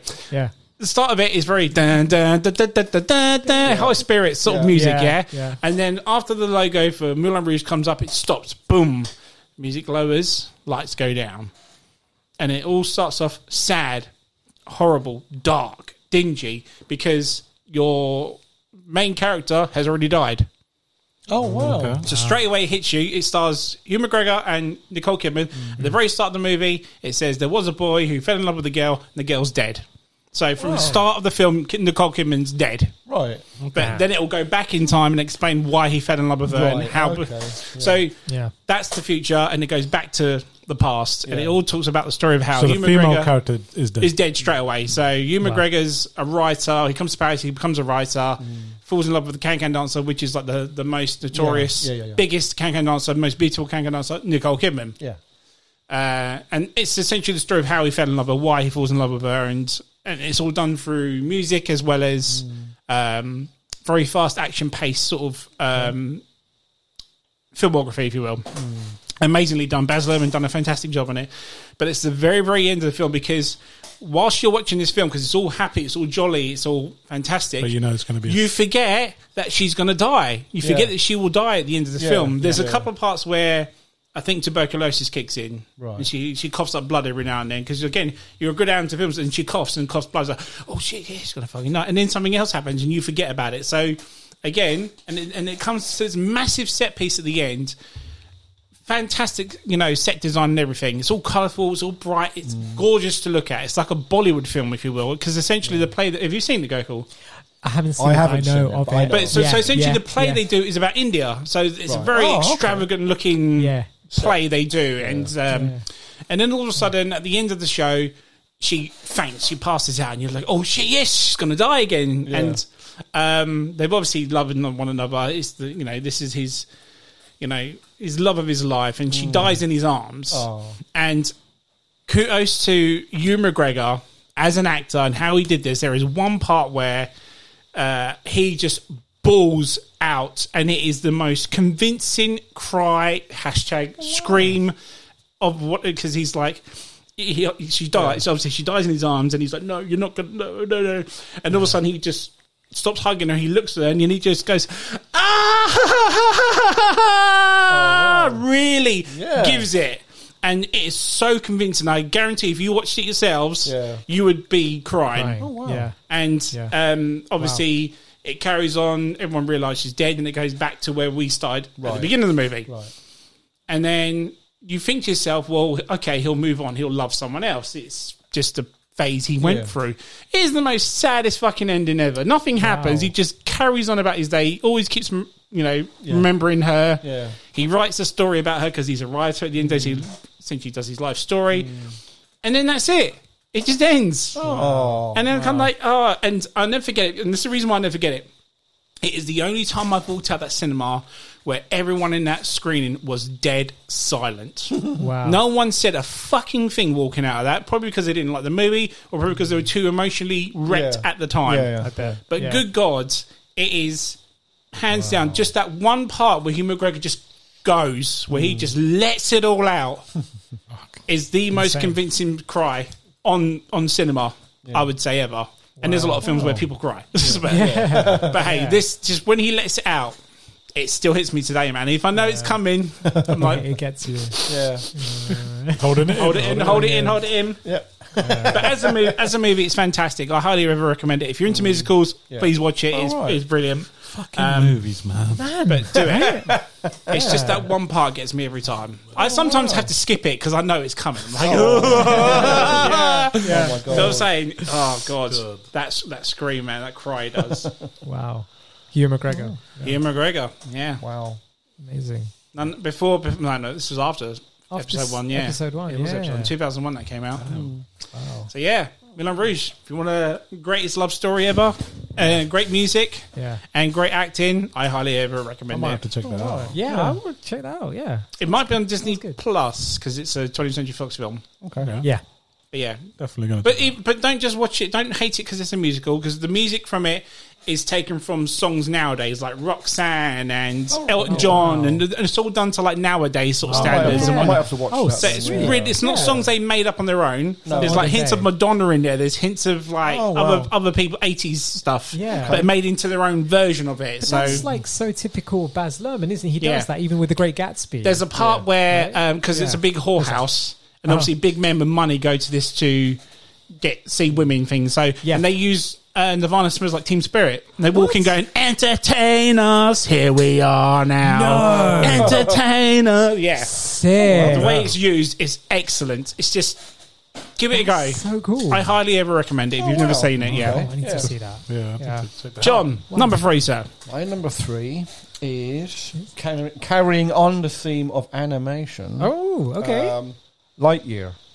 Lightyear. Yeah, that's deep for a kid's film, that is. Very deep. Yeah. That's the one when he keeps going... It's like Interstellar, really, isn't it? Yeah. Basically, Lightyear is the movie that Toy Story's Buzz Lightyear is based on. That's right. No, yeah, I'm thinking, yeah, but a lot of people didn't get that. No, but it says that at the beginning. Yes. So this is the story, this is the movie that Andy saw. This is the movie that Andy saw in the cinema. I still need to... And then went out and bought the Buzz Lightyear toy.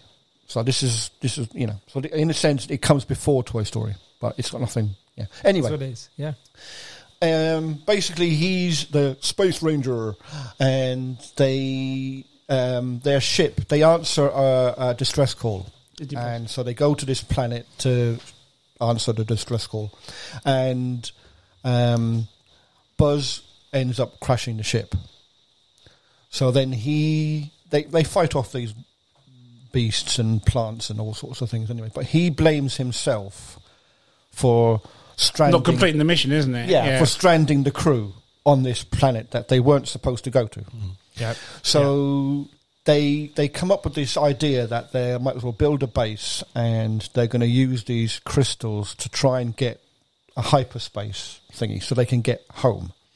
But like Interstellar, every trip that he makes, he jumps forward like 3 years or something like that. So when he comes back, so his best friend, this woman, when he comes back, obviously she's older now, but he doesn't think too much of it. He just thinks, it's just obviously this time dilation thing, So, but he keeps doing it because he's striving. He's so wrapped up in that I must save the crew, or I must get them home. It's my fault they're stuck here. Yeah. So in a sense, he gives up his own life to provide, but then he loses people that he knows. Exactly. He comes back from one of the missions and he finds that his friend has died, and her daughter has taken over the commanding of the base. Yeah, and that really hits him. And when he goes, because she's got the same name, so when he lands, it's the same couple of people like fix his little ship, and he hasn't quite got there. So he comes back and I need more fuel or something. I need to go and do it again. And they say, you can't keep doing this. Every time you go out there, you're coming back and it's so many years later and sort of, I've got to do it. I've got to keep doing it. So he said, where's Commander, I can't think, remember what her name was now. And they go, oh, she's up in her office. So he goes up to the office, and when he walks in, there's this young girl sitting there. And it's the daughter, isn't it? And it's the daughter, and the picture of his friend is on the wall. And she says, oh, my mum died, and she left me this message for you. And there's this little message, and he plays this message for him, telling him not to give up hope. And that really got me. Yeah. I just thought... It's literally Interstellar, isn't it? It is. Isn't it? Because I remember when that came out, because I didn't see it at the cinema, and I thought, it'd be on Disney Plus soon. Me and my daughter watch it one movie night, whatnot. And we sat and watched it, and I'm like, here we go. And I'm like... The fuck is this? This is like deep for a kids film. This is not what I expected at all. It's got two levels. Big time. It's got the kid level. Oh, that's very funny. Yeah, look at that. There's Buzz Lightyear. Yeah, then you got the toy story. There's the adult. There's the adult story running underneath it. I think it's a bit more of an adult film, personally. I think it is too. It was more mature. Yeah, so mature. I mean, like I said, you've got the other Toy Story references like Emperor Zurg and whatnot sort of thing. But as a movie, it's like I literally said to myself, "This is Interstellar." If it was a kids film. Yeah, exactly. It's crazy. I've only watched up until that bit. Yeah, I haven't. I need to go back to it. You need to go back, because he doesn't age much. Yeah, but he stays the same. But everyone around him is aging to the point where they're old people and dying. Yeah, yeah. And he's literally maybe hours or weeks old. Yeah, it is. Yeah. How many? It's every. It jumps forward every 20 years or something, doesn't it? Or something like that. I can't remember how many years now. But he does quite a lot of jumps. Yeah. In a sense, like I say, even to the point, I think we're near the end of it when they get attacked by Zurg and his army and that. I think even the daughter's quite old now as well. I can't remember, but yeah. She's she's well grown up sort of thing as well now. Yeah. And that's when but those elements make you as an adult think, crikey, I mean, time's running out. All this time is going on, but it's not really doing much for him. Yeah, I don't think kids quite get that bit, No. But like you say, as an adult, there's two stories running parallel with each other, and the adults get the lower one, and the kids just get the layer on the top. It's smart. Like, you can imagine, like, guys, you take your daughter to the cinema, you're both going to have a different experience, but you'll both like it. Yeah. But you'll both like it for different reasons. Yeah. Exactly. Or watching it on Disney Plus. That's why I saw it. It's dark for a kids film. It is. I really. I was so hyped. It's a good pick. I see why you picked it. Yeah. I was so hyped to see it. And it was everything I expected it to be and more, as they say. Because I didn't want to read too much upon the story. Because I don't usually like watching. I watched the first trailer for a film and I won't watch any more. I think they spoil it now. Yeah. I'd rather just watch the first one and get hyped to watch that film. That's right. And forget the 2 or 3 or 4 more trailers that they bring out, even though there might be bits from a film that they've cut out, sort of thing. But I just want to see the initial one. And so when I saw the initial one for this, I thought, this is going to be funny. Yeah. Because obviously, having grown up with the Toy Story films, I wanted to see this film about Buzz Lightyear because I partly guessed on the first film, if he's buying a toy, then that toy must be based on something. So when they come up with Lightyear, they said Lightyear is the story of Buzz Lightyear, the toy that Andy bought in the store. That's really smart. And I knew that. And but when they actually spelt it out, shall we say, I thought, well, yeah, exactly. So let's see what he did then. Yeah. It's like, is it basically like if Andy went to the cinema, and saw John Wick, so he saw, and wanted to go and buy a John Wick toy, right. So it's the same thing. Okay, so in that sense, imagine like Toy Story World right now, right? So Andy went to the cinema with his mum to watch Lightyear, which is the movie that we are watching. That's really sick. Yeah, that's really cool. And on Christmas Day, was it birthday? He gets the thing. That's where Emperor Zurg comes in, so because he saw them all in the film. It's amazing. And funny enough, that's like, now imagine that's like us buying a Woody, right? And someone else watching a movie of us, right? Well, how long has Toy Story been going? Since 1995? 20 odd years? 28 years. Yeah, exactly. How clever. Clever to do that. Yeah, exactly. And then, so we're buying Woody because of the movie. And that movie was essentially like... That could be another one now. Yeah. They could do a Woody movie. Yeah. They should. They actually should. I think they should, because I think that would be... I'd like to see a movie, and maybe just the one. I know the tagline for that movie all the as different well. Characters. Yeah? For the Woody movie, I know what the tagline is. There's a snake in my boots. No. Yeah. No, go on. Got wood. But yeah. The X-rated version. X-rated version, yeah. That'd be quite smart. A Pixar Western movie. Yes. Hasn't been done before. Spaghetti Western Pixar. That would be quite good. That could work. That was a good shot, though. Yeah. I didn't expect that one, but it's pretty good. No, neither did I, but it's a good pick. Yeah, nice. That's my job. Number two. Ooh, we're getting there. Number 2. Over to you, sir. Yeah, this film is Another Bollywood film. No, you recommended to me, Ant. I recommended quite it recently, and it's most recent one. I put it in because it's the most recent one that I think I lied to you. Like I did I think you bored a little bit, and I said no, I didn't. No, but I did. Miracle in Cell Block 9. My number 2 as well. Is it? Boom. Yeah. Oh wow! I haven't seen it yet. Okay. Because my number 2 as well. He said, "Gal, you got this." The Korean film that is Miracle in Cell Block number 7. That's it. I think it's a remake of another. No, so basically that came out, and then the Turkish made a TV series out of it. Right. Okay. But it was originally a Korean film beforehand. But go into it, sir. Go for it. Why is your number 2? Yeah, I'll join you in Karam. So basically, I think it follows a story of I don't want to say it. He's not all there. This father and daughter. Is that correct interpretation? I don't know. You can't go without being too PC about it. Yeah. Mentally handicapped, or I don't know. He's not there. He's not all there. Yeah. He's quite sweet. He's special. Yeah, let's say special.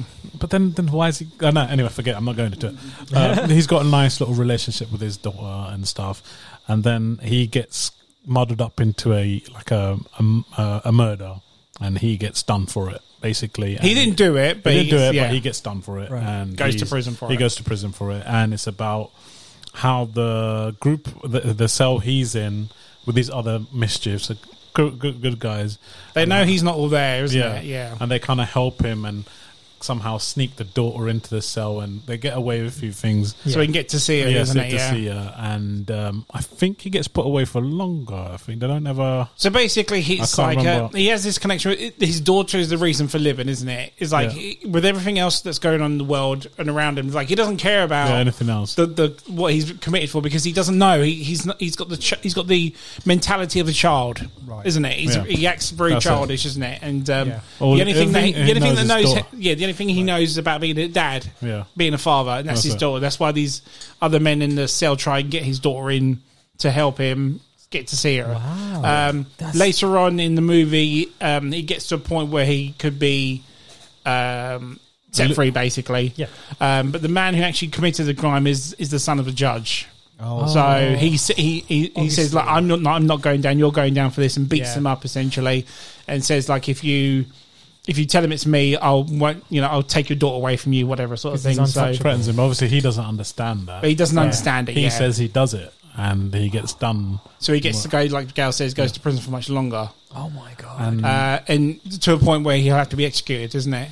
I think so, because he doesn't. They don't get back together because I can't remember then, because there's that one, because they always they have this relationship where when he sees her, and he always says it as well because he calls her, he goes "Appa," and then he does this sort of weird, sort of like goofy face. And that's there for every time they see each other. That's what he does. That's how they thing, isn't it? And the last time he sees her, he does that. Yeah, and then he turns in, like, cries because he realised that it's the one point in his life where he realises, I'm not going to see her again. Yeah. Wow. Because what he's committed, he said he did it. Because if he had not, I feel like that's what he's done. He's realised that he's going to not see her, and then realised that he's made, because he said, I've made a mistake. That's it. And man, because he told me you're going to cry. But mate, I was bawling. That one scene where he realised and he's like, "It's a mistake. I didn't do it. I didn't do this." And he tries to, because it's like this part with the wall. It goes to a corner and turns the corner. And when she turns that corner, he'll never see her again. So he keeps trying to look over. He keeps getting pulled aside, and he does it wrong. Unreal. The guy who plays him was in Extreme Job. He played the head cop in that. Okay. And it was in Kingdom as well. He played the bad guy in Kingdom. Yeah. He's a fantastic actor, and to see him in this role was just so. Oh my god! It hit home. That's it's a beautiful story. I mean, there's more to it. We're only scratching the surface on the film itself. Right. The more that he does with this little girl, it's so, as everyone being a dad and whatnot, it just hits you home. Yeah. But that one moment where, obviously him being a special person, he was actually a normal human. That one moment when he realised, I'm not seeing my daughter again. Yeah. I'm going to die, and she's going to never see me again. I can't pull that face at her anymore and everything. Yeah. It is so heartbreaking, man. And he says, I've made a mistake. It's like, no. Like, oh, mate. Because he stands and he goes, it's a mistake. I made a mistake. And it's like, they're thinking he made the mistake of murdering the woman, and it's not the case. I made a mistake not saying anything in court. Yeah. Oh my God. They see it as that. Oh. Good God, man.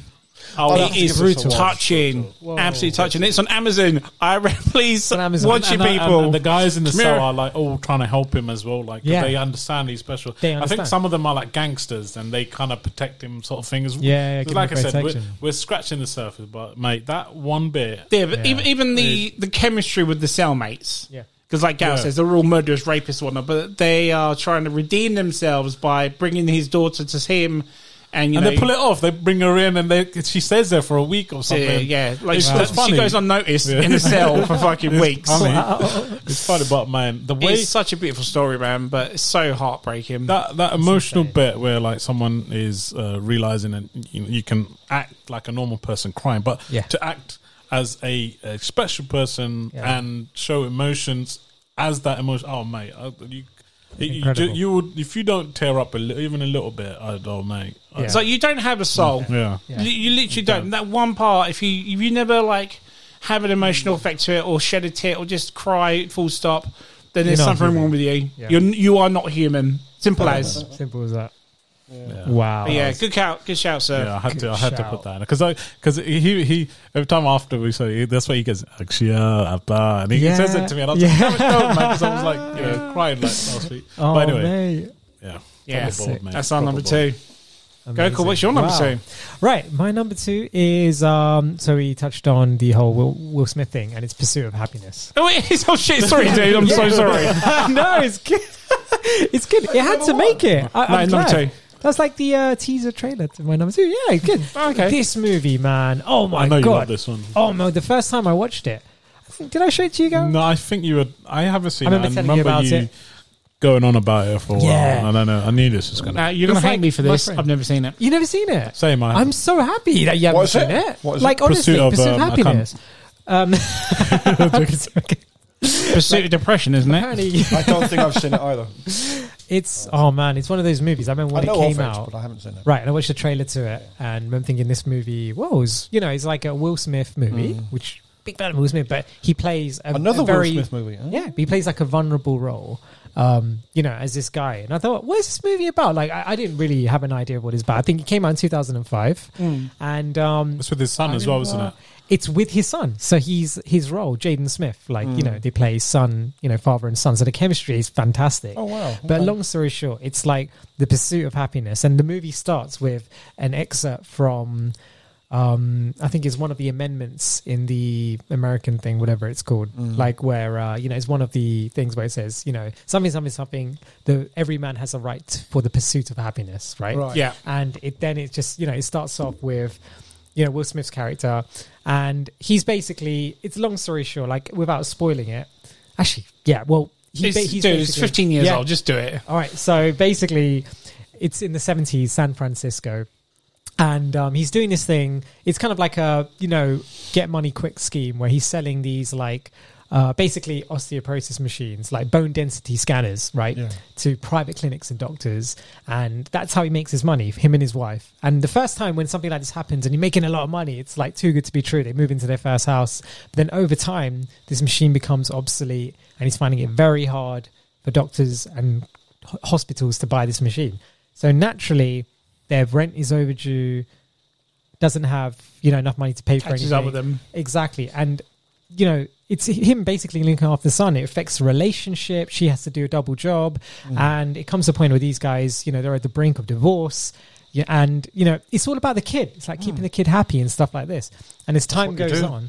Exactly. And then he hears about this thing about the financial district. So this is like, the yuppie 80s, this is all coming out, all about making money in the financial, like department.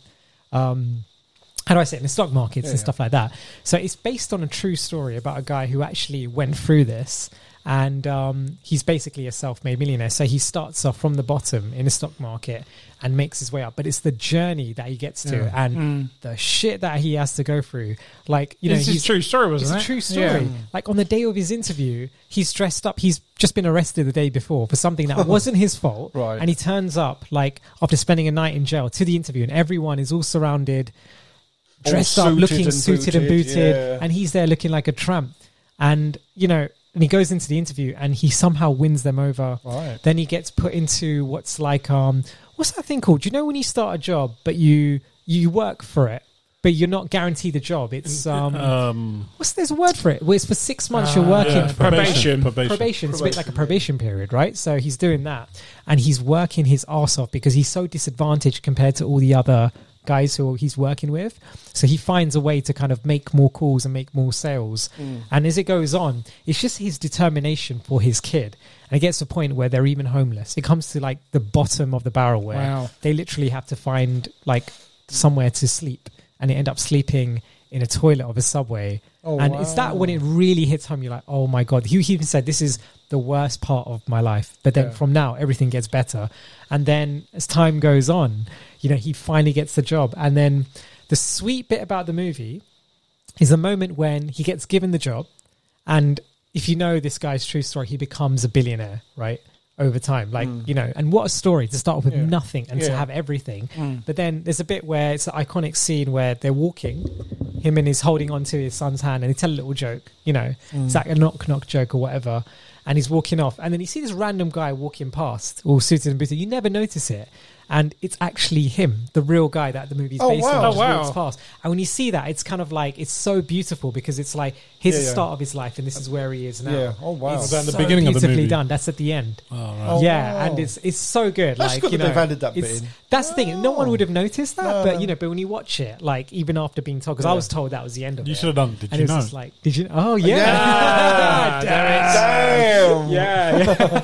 Yeah, but that's good. That movie's on Disney Plus because actually on Netflix because I recently watched that. The thing is, I knew about the film, and that's for some reason. I knew of it. I kind of avoided it because I thought it was going to be a sad ending. Yeah. That's the thing. It's one of those movies where throughout it, it's sad, right? For me, I like that kind of a story, though. Like you say, it's true. It's a true story. I might want to watch it now. Yeah. Totally. I mean, like, long story short, guys, like, I'll get really deep here. Like, something personal to me. Like, obviously, it was the worst day of my life. Something happened in my life, which was the worst.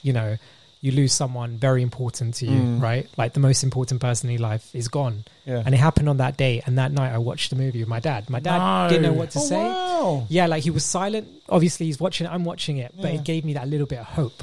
Oh, wow. And I tell you, that brings you through. Like, it's something like that. Wow. I said to myself, I'm going to watch this movie because I need to watch something that's going to make me happy. And I watched that, and that just really, like, it there kind was of put more a bit to of it hope than you thought. It made you think, I can't stop. I have to keep on going. That's the way to do it and stuff. So that movie was sick. Yeah. that should have been my number one, but there was something else that made it. Yeah, in terms of the crying. Wow, if that's that the case, was, I'm telling you, that was it was really good. Like, you know, when you watch it, and it kind of like you think this is a movie that can give anyone hope. You know, because like is that you know, we live in a time when like hope, like people just diminish hope like that. Like, you know, they say be realistic. Like, why are you praying to God? There is no God and shit like this, but everyone has their own hope, you know, and you can't, you know, it gives you that power. You can't describe it, but it makes you feel gives that little like one that push in life, you know, that kind of like your car's broken, it gives that push to get it started again, you know.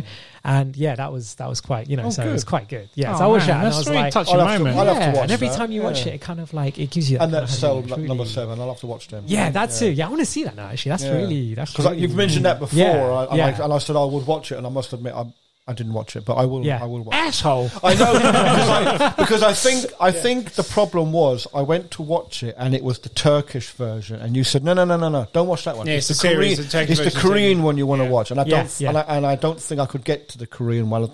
Well, I've just checked now, and again, is it still on there? It's not on Prime. It is not. No, it's on there, but it says video unavailable. Ah, for fuck's sake! So I've put it. I put it in my watch list anyway because I think it might have been in there and it came out because it's not available. I've put it back in again now, and I'll keep an eye on it. I might check Netflix though. It might be on Netflix or something. So you can always download it. Nice. Yeah, we'll download it. Anything else on that stuff? Yeah. No, that's it. That's a brilliant movie. You guys have to see it, and you haven't seen it. I will watch it now. To be honest, I'm going to watch it now. I'm not a huge Will Smith fan, but I do like the idea of these. So my number 2's done. What's your number 2, John? Well, your number 2's done. Yeah. Oh, mine was the same as Gal's, wasn't it? Of course, nice. My number 2 was A Quiet Place. First one. Oh wow. Okay. Interesting. Made you sad. Yeah. Oh, I know why. Yes. Okay. Two reasons. Yeah. I know the first. I know one of them anyway. First one is obviously because being a dad myself, you know. The first one is when the little boy gets taken. Yes. And it's like gone. You don't see the beast take him. He's just there 1 minute, and then he's gone. He's gone. You hear the thing run, and all that's left is the little toy plane. The daughter, of course, blames herself because she put the batteries in the plane when she wasn't supposed to, or the little rocket or something, wasn't it? Yeah. Rocket. So it's the family have to cope and manage without, but it's the dad's. The dad just takes on this responsibility because it's, you know, he's the dad, so he's got to try and keep the family together. The daughter thinks that he blames her for what's happened, and but he doesn't. He's trying to look out for. He's trying to keep them alive. Yeah. So that's his focus.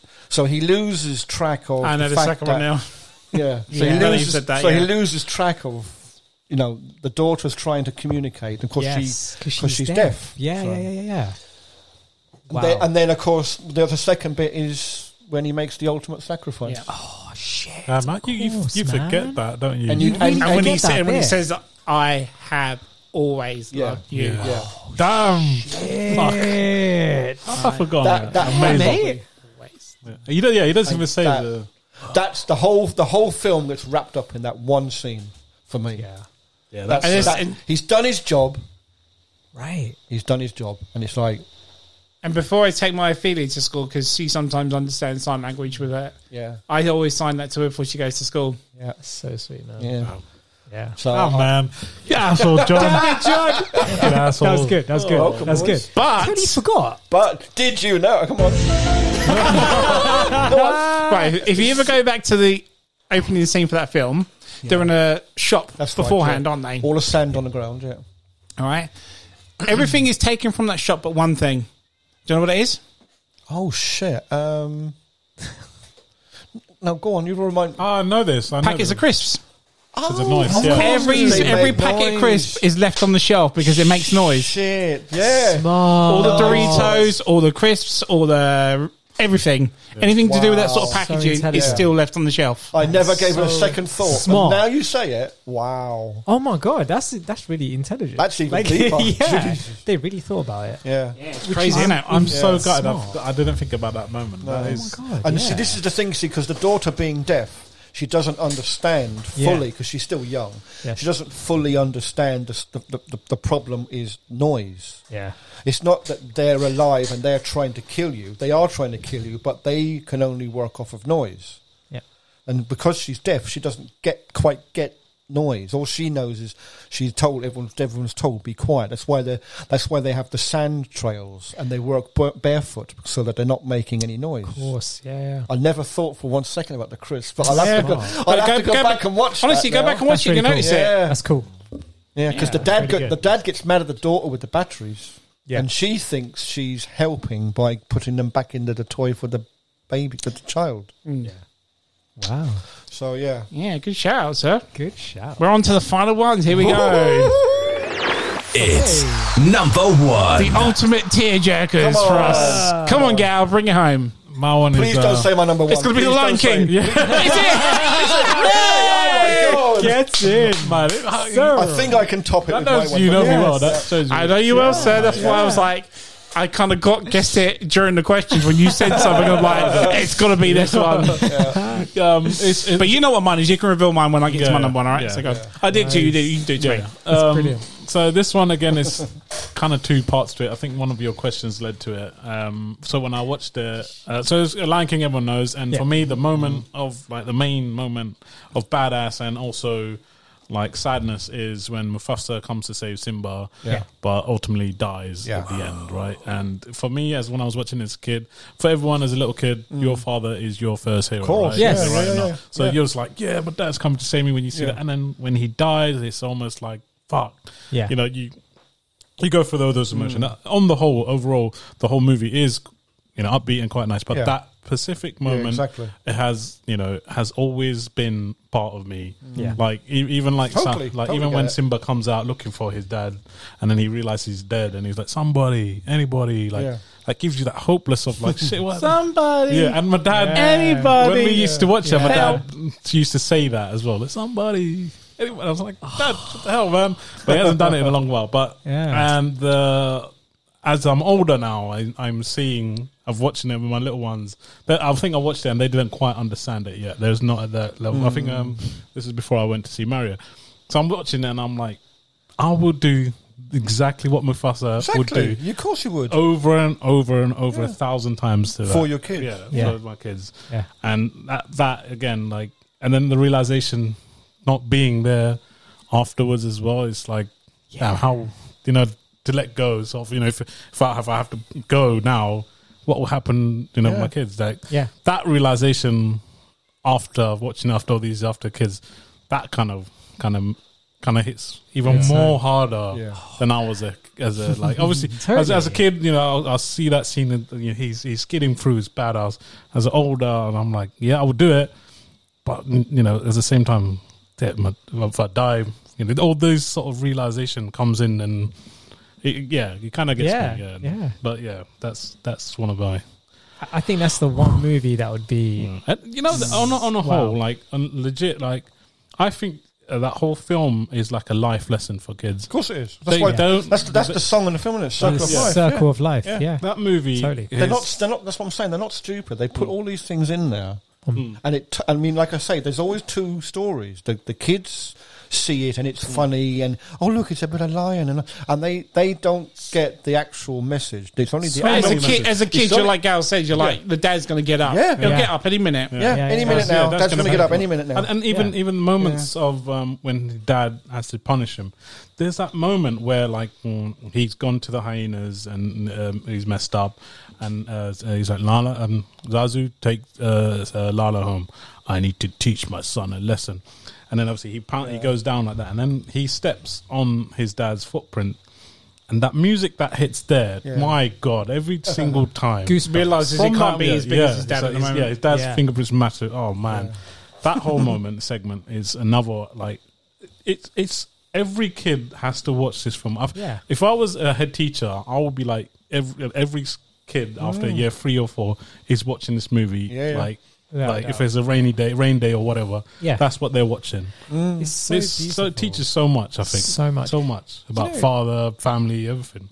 Yeah. I tell you what, like, I think everyone's like got their own, like, everyone's been touched by this movie, no matter how much. There's something about that. It's the bit that when that happens, when Mufasa dies, like, he's alone. And you can imagine as a kid watching, I thinking, imagine me alone in the world, right? And then you find a couple of friends Timon and Pumbaa, and they give you again that hope, that kind of push to help you. They're literally like anchoring you. Yeah. And it's that famous scene where they're silhouetting across, the sun, and you see them getting older together, and it's so beautiful, man. Make you forget, but then he has to go back. The moment of realize, the monkey comes in and he sees you have forgotten me. Oh my God, there's so many moments. It doesn't matter. It's in the past.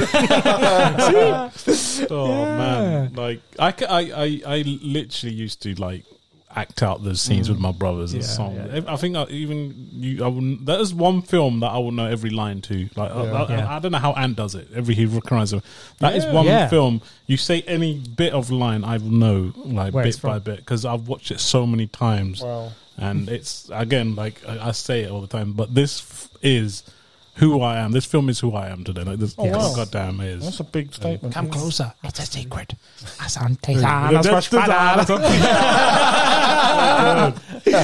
Brilliant. Such a good movie. And again, the music, Al. Did you know? You actually going to do it? No, I don't. Have you got one? Have you got a Did You Know? No, I don't. I have. So anyway. Go on then. Isn't there a theory now that Scar has eaten Mufasa? Yes. Yeah. What? Yes. Scar has eaten. Yeah. Right, so there's a theory. So the part after Gao's scene that he talks about Simba thinks he's killed Mufasa and he escapes. Zazu singing that song. Yeah. Scar orders hyenas to go and kill him. Yeah. Hyenas don't attack lions, apparently. No, they don't. Other lions attack other lions. Yes. So when Scar picks up a skull at the end, towards the end when he's like singing with Zazu. Yeah. He picks up a lion's skull, doesn't he? And people are like saying that's Mufasa's skull, that he ate his own brother. Yeah. Yeah. And that's plausible, mate. Yeah. Oh my God, what? I know, mind fucking blown, right? Yeah. Mind fucking blown. Wow. God. That's insane. Do you think the music with Hans Zimmer and Elton John, can you feel that? That specific moment, that when the handprint. Yeah. Go back, if you ever watch it again, Yeah. that paw print, that music hits so hard for me every single time. And that whole scene as well, like where his dad has to teach him a lesson. Yeah. And then it turns into a playful, and then that's why he's that infamous look at the stars. Everything the light touches is our kingdom. But everything the light touches. If you ever watch what about that shadowy place? That's Croydon, son. You must never go there. I thought a king can do whatever he wants. Oh, there's more to be. That's it, That's funny. Oh, dear. Oh, dude, that's incredible. Such a good show. It's a good shout, so. If anyone's listening, if you're a parent, make sure you watch your kids watch this with you. Yeah. God damn, it's a must. It's Grey Fox. Still my favourite Disney animated. Yeah. Nothing has beaten this for me. It has. This is one movie. It's always been top of my list, and nothing has come close, like to even pushing it aside. It's always there. I'll say number one Disney film of all time for me. Yeah. You can't say Pixar because that's a different company. Yeah. But number one Disney. Nice. 100%. Wow.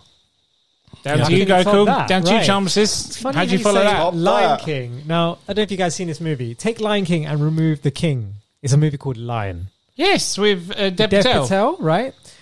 My goodness. Isn't there a story with you and Dev Patel's sister? Yes. Okay, let me quickly throw that in. You've already said this. Dev Patel's sister went to my university. Did you know? You should know. Dev Patel's sister, Komal. Hi. If you are listening to this, right? Okay.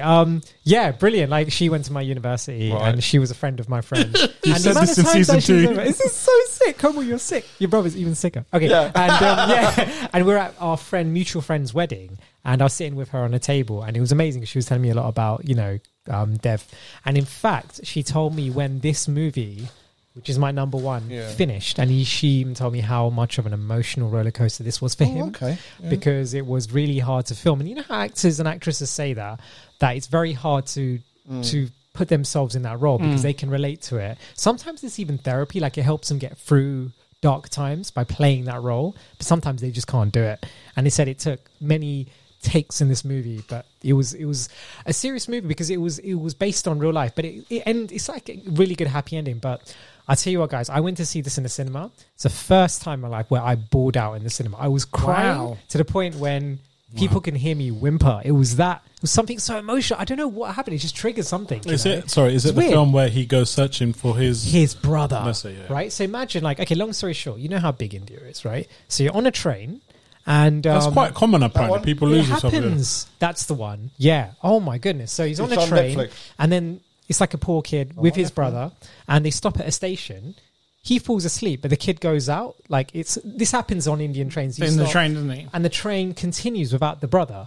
So it goes overnight. And on an overnight train, it's literally like, must have been about 700 miles or something like that. The other side of India, kid ends up in Calcutta and he's lost. And then he gets taken in by like these gangs, like grooming gangs. Right. And couple from Australia come over and rescue him and adopt him. Yeah. And this kid ends up in like Perth, Australia, and he's like, what the hell am I doing here? He's so confused. And as time goes on, he finds out that he doesn't know where his mum is, where his kids are. But this is what really blows my mind. That right? It's incredible. But Google Maps had just come out. Oh, okay. And as a result of it, he remembers in his head that there's a watchtower, right? Oh. So he uses like Google Maps to find every watchtower in the radius of where he could have potentially been, because he's like, I need to find my brother. I don't know if he's alive. Don't know what's happened to my mum. It's just me. And then he's at a party with his like girlfriend and his friends and stuff, and they all sit there and they all help him, because there's a moment where he goes into the kitchen. So he's all having a good time in a party, and he goes into the kitchen, and it's something about, you know, if you've ever had a food item that you've bitten into and it reminds you of the past. So he has this thing called a jalebi, which is like an Indian sweet, really sticky, right? And he bites into it and he just goes really silent and he starts crying. And then he comes in and everyone's like, what's going on? So he tells them that, and they all get together and they're like, okay, let's pull out Google Maps and try and tell us what you remember. Oh, I want to see that now. Right. And then seriously, and he uses like, you know, the circle of radius and you zoom in and he's like, oh my God, I think this is the watchtower.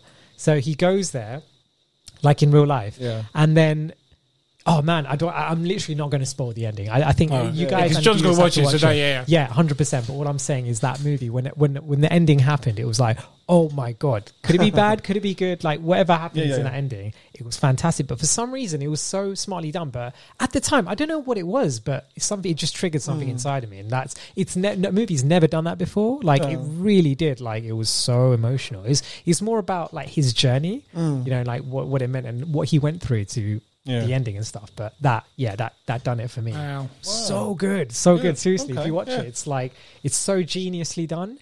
And then what made it even better was I found out after the movie.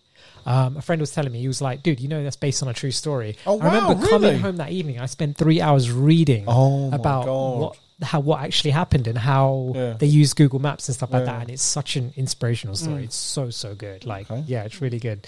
So you know how people now, they use apps like Friends Reunited to find old family members and stuff like that. It's like this, but it's just, you know, some things happen by chance. And it's weird how in a country as vast as India, like a water tower, like can literally help spark a memory and something like that. It's weird. It's amazing how it's done and stuff. But that was really, really deep. But at the same time, it was great. The ending was great. No, nice. Really, really good. So it was a good movie. Yeah, good one. Nice. Good shout. Tears of Joy, but it was good. It's good. Yeah.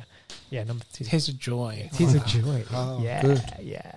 Okay, so my number one is Take Out the Lion, Take Out the King, and put in Arrival. Huh? Arrival. The Arrival. Well done. Oh, brilliant! You know me too well, so you knew it was number one. I remember. Nice. The day after he met him. Yeah. After he saw the film, and I was like, mate, I'm bored, and I was like, what? It's a sci-fi. Yeah. He said, mate, you have to watch it to understand what. He'll literally come home, and I was like, it was a wreck. He was like, I was like, God damn, man, I need to watch this film. And I understood. I think I didn't have kids by then at the time. No, not yet. No. And I was like, damn, man, they must have hit him on another level. But I think if I watch it now, I'll be in a situation. You have seen it, right? I've seen it, but I watched it straight after just to find curious. Yeah. But now, as a kid, I think I understand that. But I'm going to take it away. Have you seen it? I'm not sure. Brilliant film, by the way. One of the best. Denis Villeneuve, who did Dune and Blade Runner 2049. Who's in it? Amy Adams, Jeremy Renner, Forrest Whitaker. Yeah. I don't think I have them. All star. I'm thinking of a different film. But I'll have to go into spoiler territory. By the time you watch it, you'll probably forget about it anyway. It doesn't matter, again, if anyone doesn't know about this film, it's essentially called The Arrival. Now, The Arrival is about aliens that come to Earth, and we have to try and communicate with them. They come up with this weird, foggy language that people in our world need to, or our planet needs to try and figure out and how to talk to them. But at the very beginning of the film, it stars Amy Adams. She's this woman who specialises in translating languages from all over the world, and now she's got to do it from a different planet. Anyway, very start of the film, she has a daughter, and as his daughter grows up, she has cancer, comes in diagnosed with cancer, and dies at a very young age. She's like in her early 20s. But as it progresses, it goes through the progress of a mother with her daughter, how she brings up things like when your kids say to you, I hate you, I love you, and what you mean to me, and why you keep doing this to me, because as a parent, you're looking after them, and all that sort of stuff. Yeah. And then the child dies. So Amy Adams is now in mourning, and all of a sudden, aliens arrive. And that's where the course of this film comes on. Then it goes into things about politics and how we would, as a species, try and take this as aliens come into our world. Do we fear them? Do we welcome them? I think I have seen. Do we try and attack them and stuff like this? And it's not just one space. There's other spaceships. Right? Yeah, there's ones all over the world. Other countries are dealing with it do, and they deal with it differently. One attacks them, one welcomes. It's like how we would do it as a species, and there's fearmonger is out there and stuff like that. Yeah. Anyway, into the story. Again, spoiler territory. If you don't want to know what it is, forward it for 2 minutes. The aliens have come here to give us a gift, essentially, and it could save their world as well as potentially ours. And they give us the gift of time travel, essentially. Oh, wow. Yeah. Which Amy Adams accepts, and she comes to learning how to use time travel. And as this film progresses, she gets with Jeremy Renner, and Jeremy Renner marries her, gets with her, whatnot. Yeah. And as these aliens have told us why they're here, why they're giving us this gift, he says to her, shall we have a child? Now, what we don't realise, that's the beginning of the film. So what was at the end of the movie is swapped over now. Yeah. So the daughter at the end, now she has a decision to make. Yeah. Now I know her outcome. Now I know that she will die because of time travel. Do I still create her? Fucking hell, yeah. And that's what the title is, The Arrival of her daughter. Yeah. Now, even though I know she'll die of cancer by the age of 20, do I still go through bringing her up? Do I still go through as a mother? 20 years? Do I have 20 years with her, exactly. or do I not have 20 years? And good fucking God, it hit me on such an emotional level. Wow. When that film finished, I've never bawled my eyes out as much as I did for that film. I went home straight away. I hugged my daughter, who was probably 2 at the time, and I shit you not, I did not let go for a good 5-10 minutes. I just held her for so long as I could and just cried. And she couldn't understand because she's only 2 why I cried. I was happy, I was sad, but this film just hit me. Just that. What would you do? Yeah. What would you do if you knew she was going to die? She was going to go through her life in pain, and do you want her to go through that? God, I'm sorry, I'm trying to hold it in, man, and really am.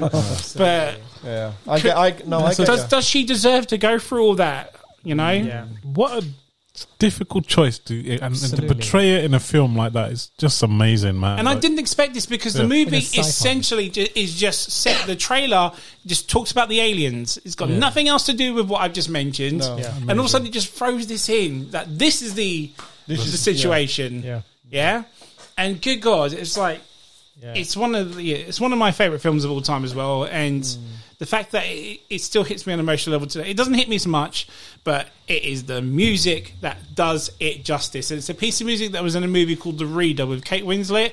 I don't know if anyone knows the piece of music. It's in this movie, and it's also in the recent Last of Us series on episode 3 with the 2 gay guys. At the very end, it's that piece of music at the end of that song? bit. It's that song. I knew I'd heard it before. And it gets me every time. I could be listening to the car, listening to that. I could be at work listening to it, and I will cry. Regardless. I want it played at my funeral so everyone can cry for me. No one will cry for me at my funeral, but hey. But it's just, it goes so well with it. Denis Villeneuve knew how to do it, and he surprised me with that film. Wow. And I think for any parent out there who would have to sit through, because again, like you guys said, it's like when you think of certain things that happen that make you cry in a film, you put yourself in that situation. What would you do? Would you make Axia go through that? See, that's what I'm saying. It's tough. See, do you think exactly? Do you maybe would you have just to Axia, see her, even if it's only for a short period? of time? You may have happy times with her, but towards the end, mate, and it will come. Yeah. But that's the beauty in that film, though, isn't it? Yeah. This is it. Absolutely, sir. Absolutely. And that's why it's my number one. God damn it. That's probably the most. God damn it, Anne. Wow. It's tough, man. It's absolutely tough. It's gut-wrenching. Yeah. Wow. So we're going to move on to John. John, what's your number one, sir? Oh, mate. Come on. Right. You hype this up. Go on, John. My number one has a story behind it as to why it's my number one. Okay. Like I said, when we were thinking about this film comes straight to mind because it's with me on such a level, and it's Marley and Me. Yes. Yeah. With Owen Wilson. Yeah. Wow. And Jennifer Aniston. Yes. See, so the story is like my, I'm divorced now, but my wife and we were trying to have kids, and we're talking like late 90s. Mm-hmm. And we had 6 miscarriages, which sort of happens in Marley and Me. So they get told, well, we lost 3 and we lost another 3. So we had our daughter in the middle. So it's a similar thing happens to them. They have a miscarriage. And we were told to you got to take your mind off of having kids. Yep. So they said, go and get a dog, and the dog will take your mind off things because you will focus more on the dog. Yeah. And you will relax as a couple and, have a kid, which is exactly what happens in Marley and Me. So they go and get this dog. But we got 2. They got 1. They got this golden Labrador. They get him as a tiny puppy. Is that Labrador in the film? He's in the film, yeah. Oh. So they get this little... No, I didn't get a Labrador. We got 2 little white Westies. Oh, right. But in the film, they get a Labrador. It's a Labrador. They get a golden Labrador. Just a question. Did you watch this after, or was it... No, this happened afterwards. Yeah, it was afterwards, yeah. All right. Yeah, I think it's 2000... I was going to say, it's like... Early 2000s? Yeah, so Evelyn was born in 2004. Okay, so it's well... So it's round about similar time. Yeah. But it's what happens in it.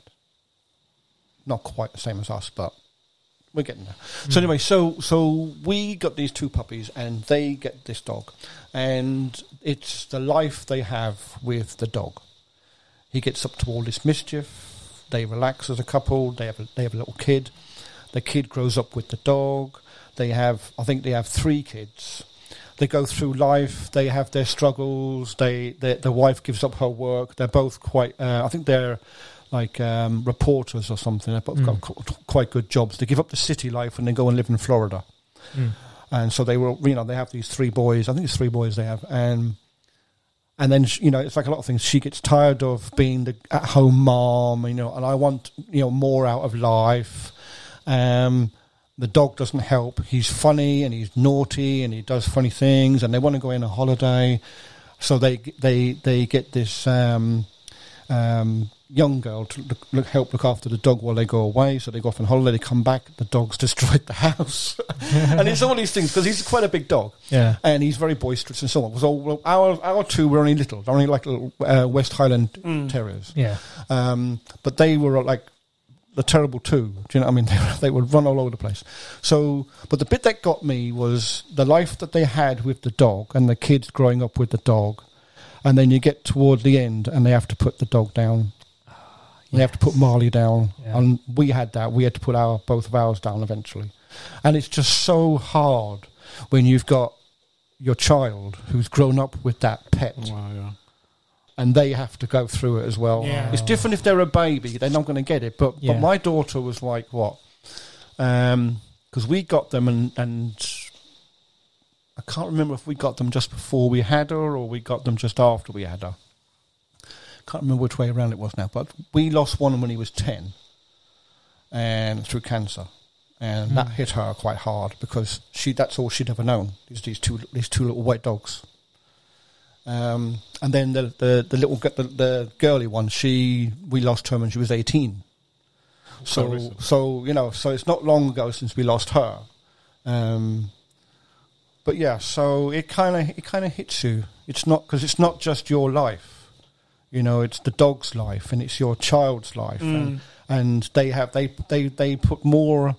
They bring more into the family than you think they do. There's so many people out there. They're not animal people, and they'll think, "Oh, it's just a dumb animal." It's not. No, it's like those two little dogs that I had. They were like a brother and a sister to my daughter, because we couldn't give her a proper brother and a sister, if you know what I mean.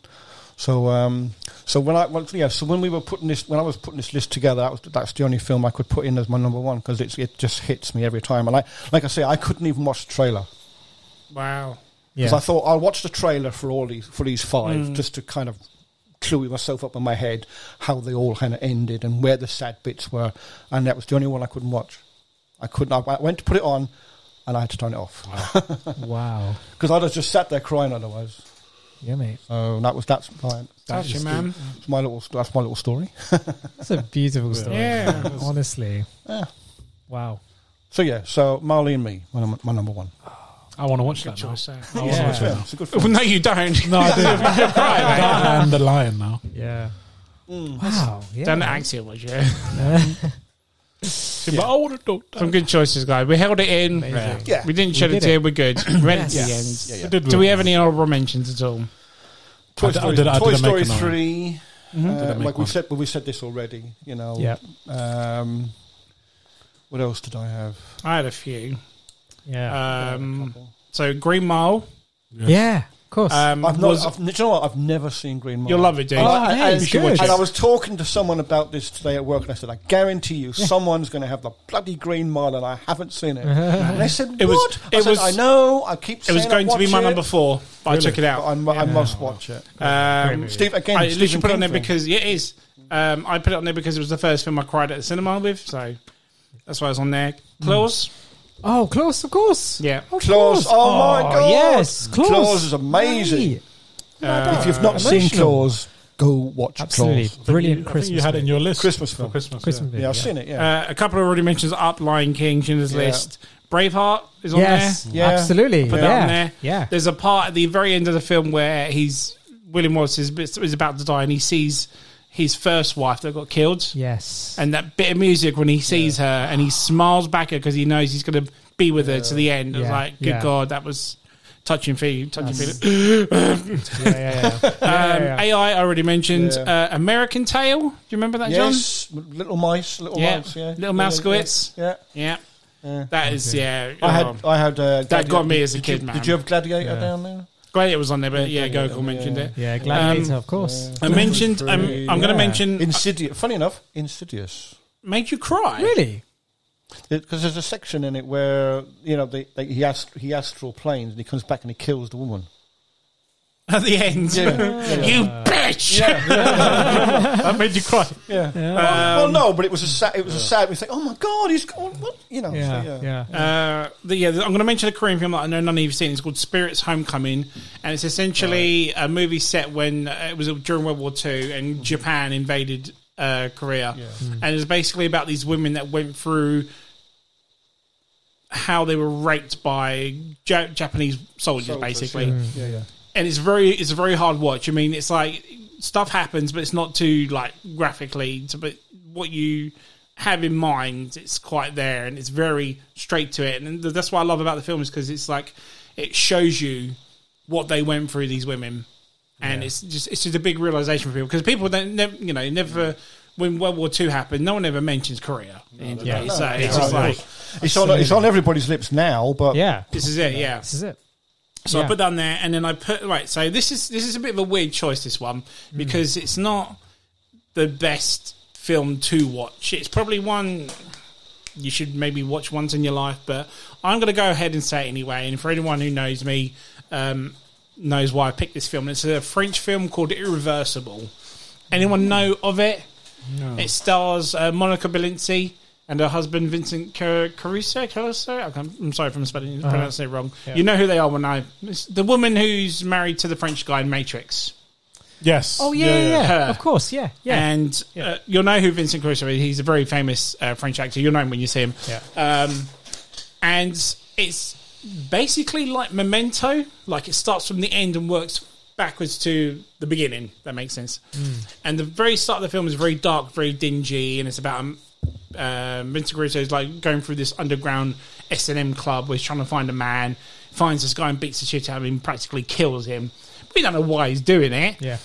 Over to the next scene later, his wife gets raped by this person.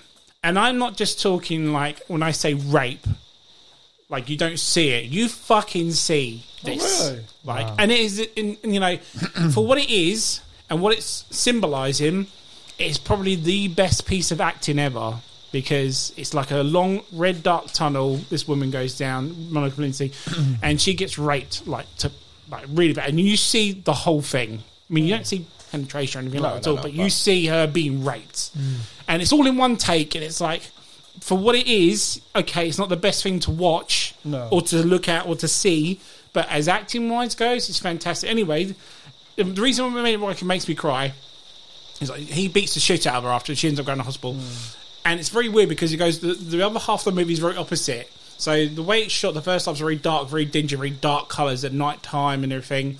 Whereas the second half is very light, very white, very innocent. So that's like, you've got the dark side, you've got the devil side, and you've got the lighter side to it. And it's just essentially, with her and her husband, what they do, they go about their day and how they arrange to go out in the evening. And this, obviously, that's how it happens in the evening. But the very last thing at the end of the film, it's very odd how it symbolises innocence at the end. And it finishes. And then literally the last thing that comes up is, time is the ultimate killer. Oh, wow. And that's it. And then you sit there and realise, fuck, that is really true. Deep. Yeah. Like, because we always say we never have time, we never have to do this, never have enough hours of the day, whatnot. But that big realisation when it said time is the ultimate killer, even Carl Reese says it in the Terminator 2 director's cut. He says, there's not enough time in the world, Sarah. It's just, wow, that hit me hard, and I just bawled out, man. Yeah. Just deep. So I thought it was so close to being in the top 5, but to go into honourable mentions, I'll take it as that. Very difficult watch, but it's one I think you should check out. Yeah, check out. You know, don't be like, oh, Anthony made me watch a rape film sort of thing or anything. But just from very, very cleverly done, and it hits you hard. So it's been an emotional roller coaster of an episode. Man. So bit of a not so, nice episode to talk about, but hey, we got an episode done. We made it through, guys. We made it through. Wow. Any more mentions? I think, pretty much it. That's me. I haven't got any more. Boy in a striped pajamas. Oh, yeah. Oh, yeah. That's... I didn't, it wasn't on my No one mentioned, like, Saving Private Ryan or anything like that. So I thought someone was going to mention that. The pianist. That's quite... Especially that bit when at the very beginning, it's like, Mama! Mama! Right. I was like, oh, fuck. That's what, That was more scary for me. One film I was very nearly... It was probably be my number 6. Yeah. Was Imitation Game.